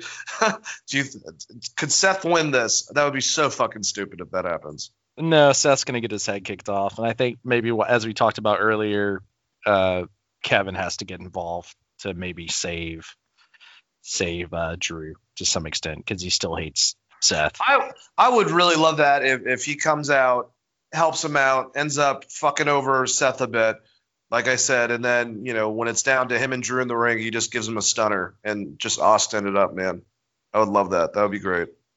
Yeah, I think that's the way to go. We'll see if it happens. But either way, Drew's walking out with the title. All right, so this last thing is already – oh, sorry. What were you going to say, Chris? I was going to say Kevin Owens has to be his next challenger, because you're not going to go straight to the Money in the Bank winner right away. So it's got to be Kevin Owens. They don't have anyone else for Drew.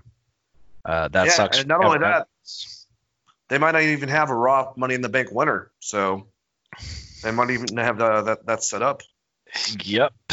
I mean, the only other option for Drew is AJ. And I guess, but that's only if AJ decides to cash in immediately. I mean, I guess he could tease it for weeks and weeks and weeks and weeks and then finally cash in, but that's not. Right over here. I'm going to tease you. From Gainesville, Georgia. Hey, man, you ever been to El Sombrero on Monday Mill Road? I'm from Gainesville, Georgia.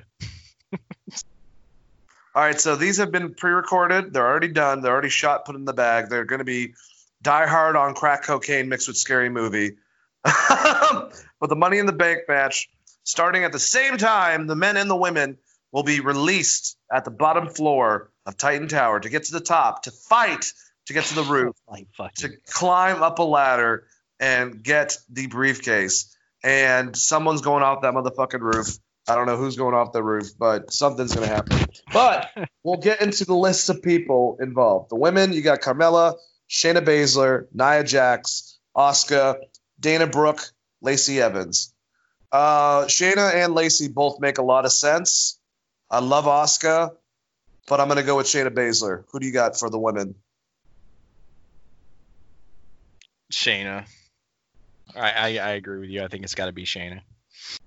All right, so for the men's, we have Daniel Bryan, King Corbin, Otis, Aleister Black, AJ Styles, Rey Mysterio. God damn it. Let me just say, if they just had a normal match, that lineup would be a lot of fun to fucking watch in a normal Money in the Bank match. But anyways, if King Corbin wins, I'm going to be pissed. I used to say Aleister Black. Now I'm kind of headed towards AJ Styles. But somehow Otis kind of is on that radar. I'm going to keep on going with who I said. Aleister Black gets the briefcase, AJ starts going right after Drew McIntyre, maybe attacks him, so he'll just cut in line or some shit because he's got, credibility, whatever. Who do you think is going to win for the men's? I think AJ is going to kind of win since they're starting to build a feud with him and Alistair anyways. AJ will find a sneaky way to win. And the only thing I hope for this is when they're fighting up this building, there needs to definitely be a scene where Otis runs through a wall and goes, "Oh yeah!" Oh my God, I hope so. Which would be the absolute best. And now the questions within this whole entire stupid thing. Will anyone be pulling a diehard going in a air vent with anyone trying to give them signals of how to get there? Carl Winslow. Fucking Carl Winslow from Family Matters is down there just on a walkie-talkie. That's one of my questions. Do you think that could happen? Do we have a diehard style in that whole thing going on? Will R-Truth randomly come out somehow, somewhere, and will Mr. McMahon at his office be involved in any way? I hope that someone gets slammed into that giant Tyrannosaurus Rex skull that's in Vince McMahon's office. That'd be awesome. Paid like $2 million for or whatever. That'd be awesome. There's certain kinds of people that buy Tyrannosaurus Rex skulls. One is Vince McMahon and the other one is Nicolas Cage. So that kind of shows you where those two mindsets are at. I have no idea. Just who's falling off the building is the better question. Is it AJ? Is AJ falling off the building? He's going to die twice. He's like a cat with 9 lives. He would have to change after that if he were to be thrown off the building. Yeah.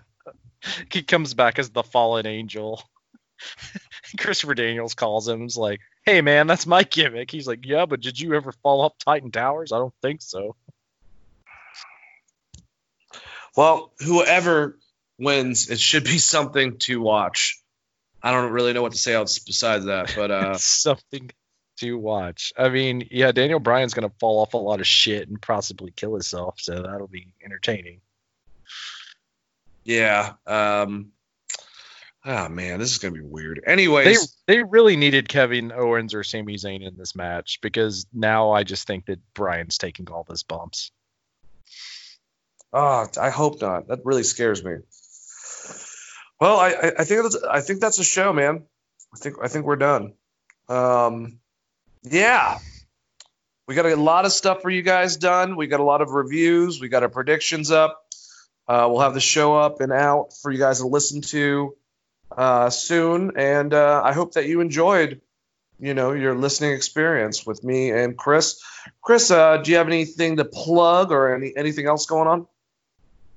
Nothing to plug this weekend. If you guys want to talk to me, you can hit me at Chris R. Patton on Twitter. And everyone have a happy Mother's Day. Any mothers out there listening, appreciate you so much. And happy Mother's Day, everyone. And have a great weekend. Enjoy what this Money in the Bank is going to be. It's going to be weird, but definitely try to enjoy it. And if it really sucks, drink a lot more. Maybe it'll get better. That's been my love life forever.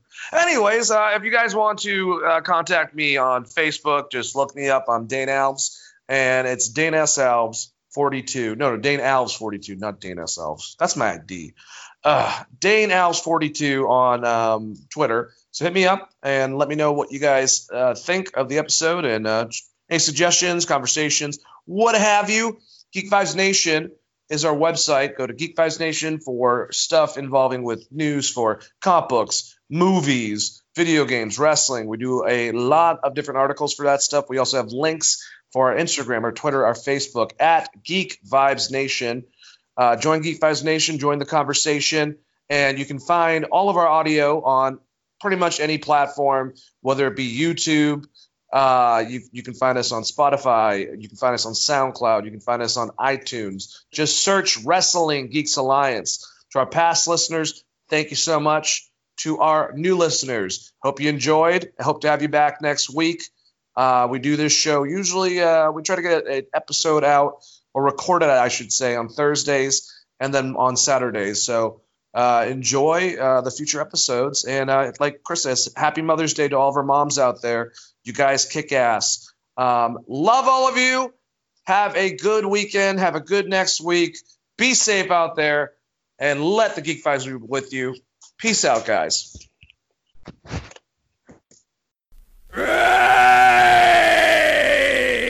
Do the hammerlock.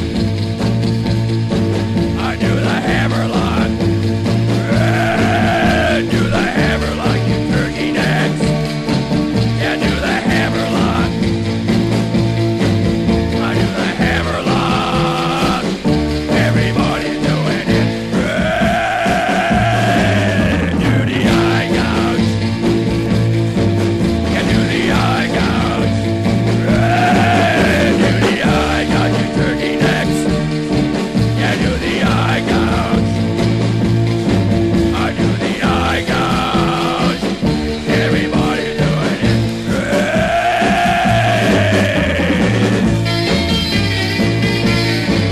Okay, you turkey nuts, gather around. Hey, let me show you how to do the crusher. And if you don't learn it now, I'm gonna get you in the ring. Hey, okay, you take your fist, then put it on your waist. And if you don't, you're gonna be a disgrace. Because you squeeze your partner's head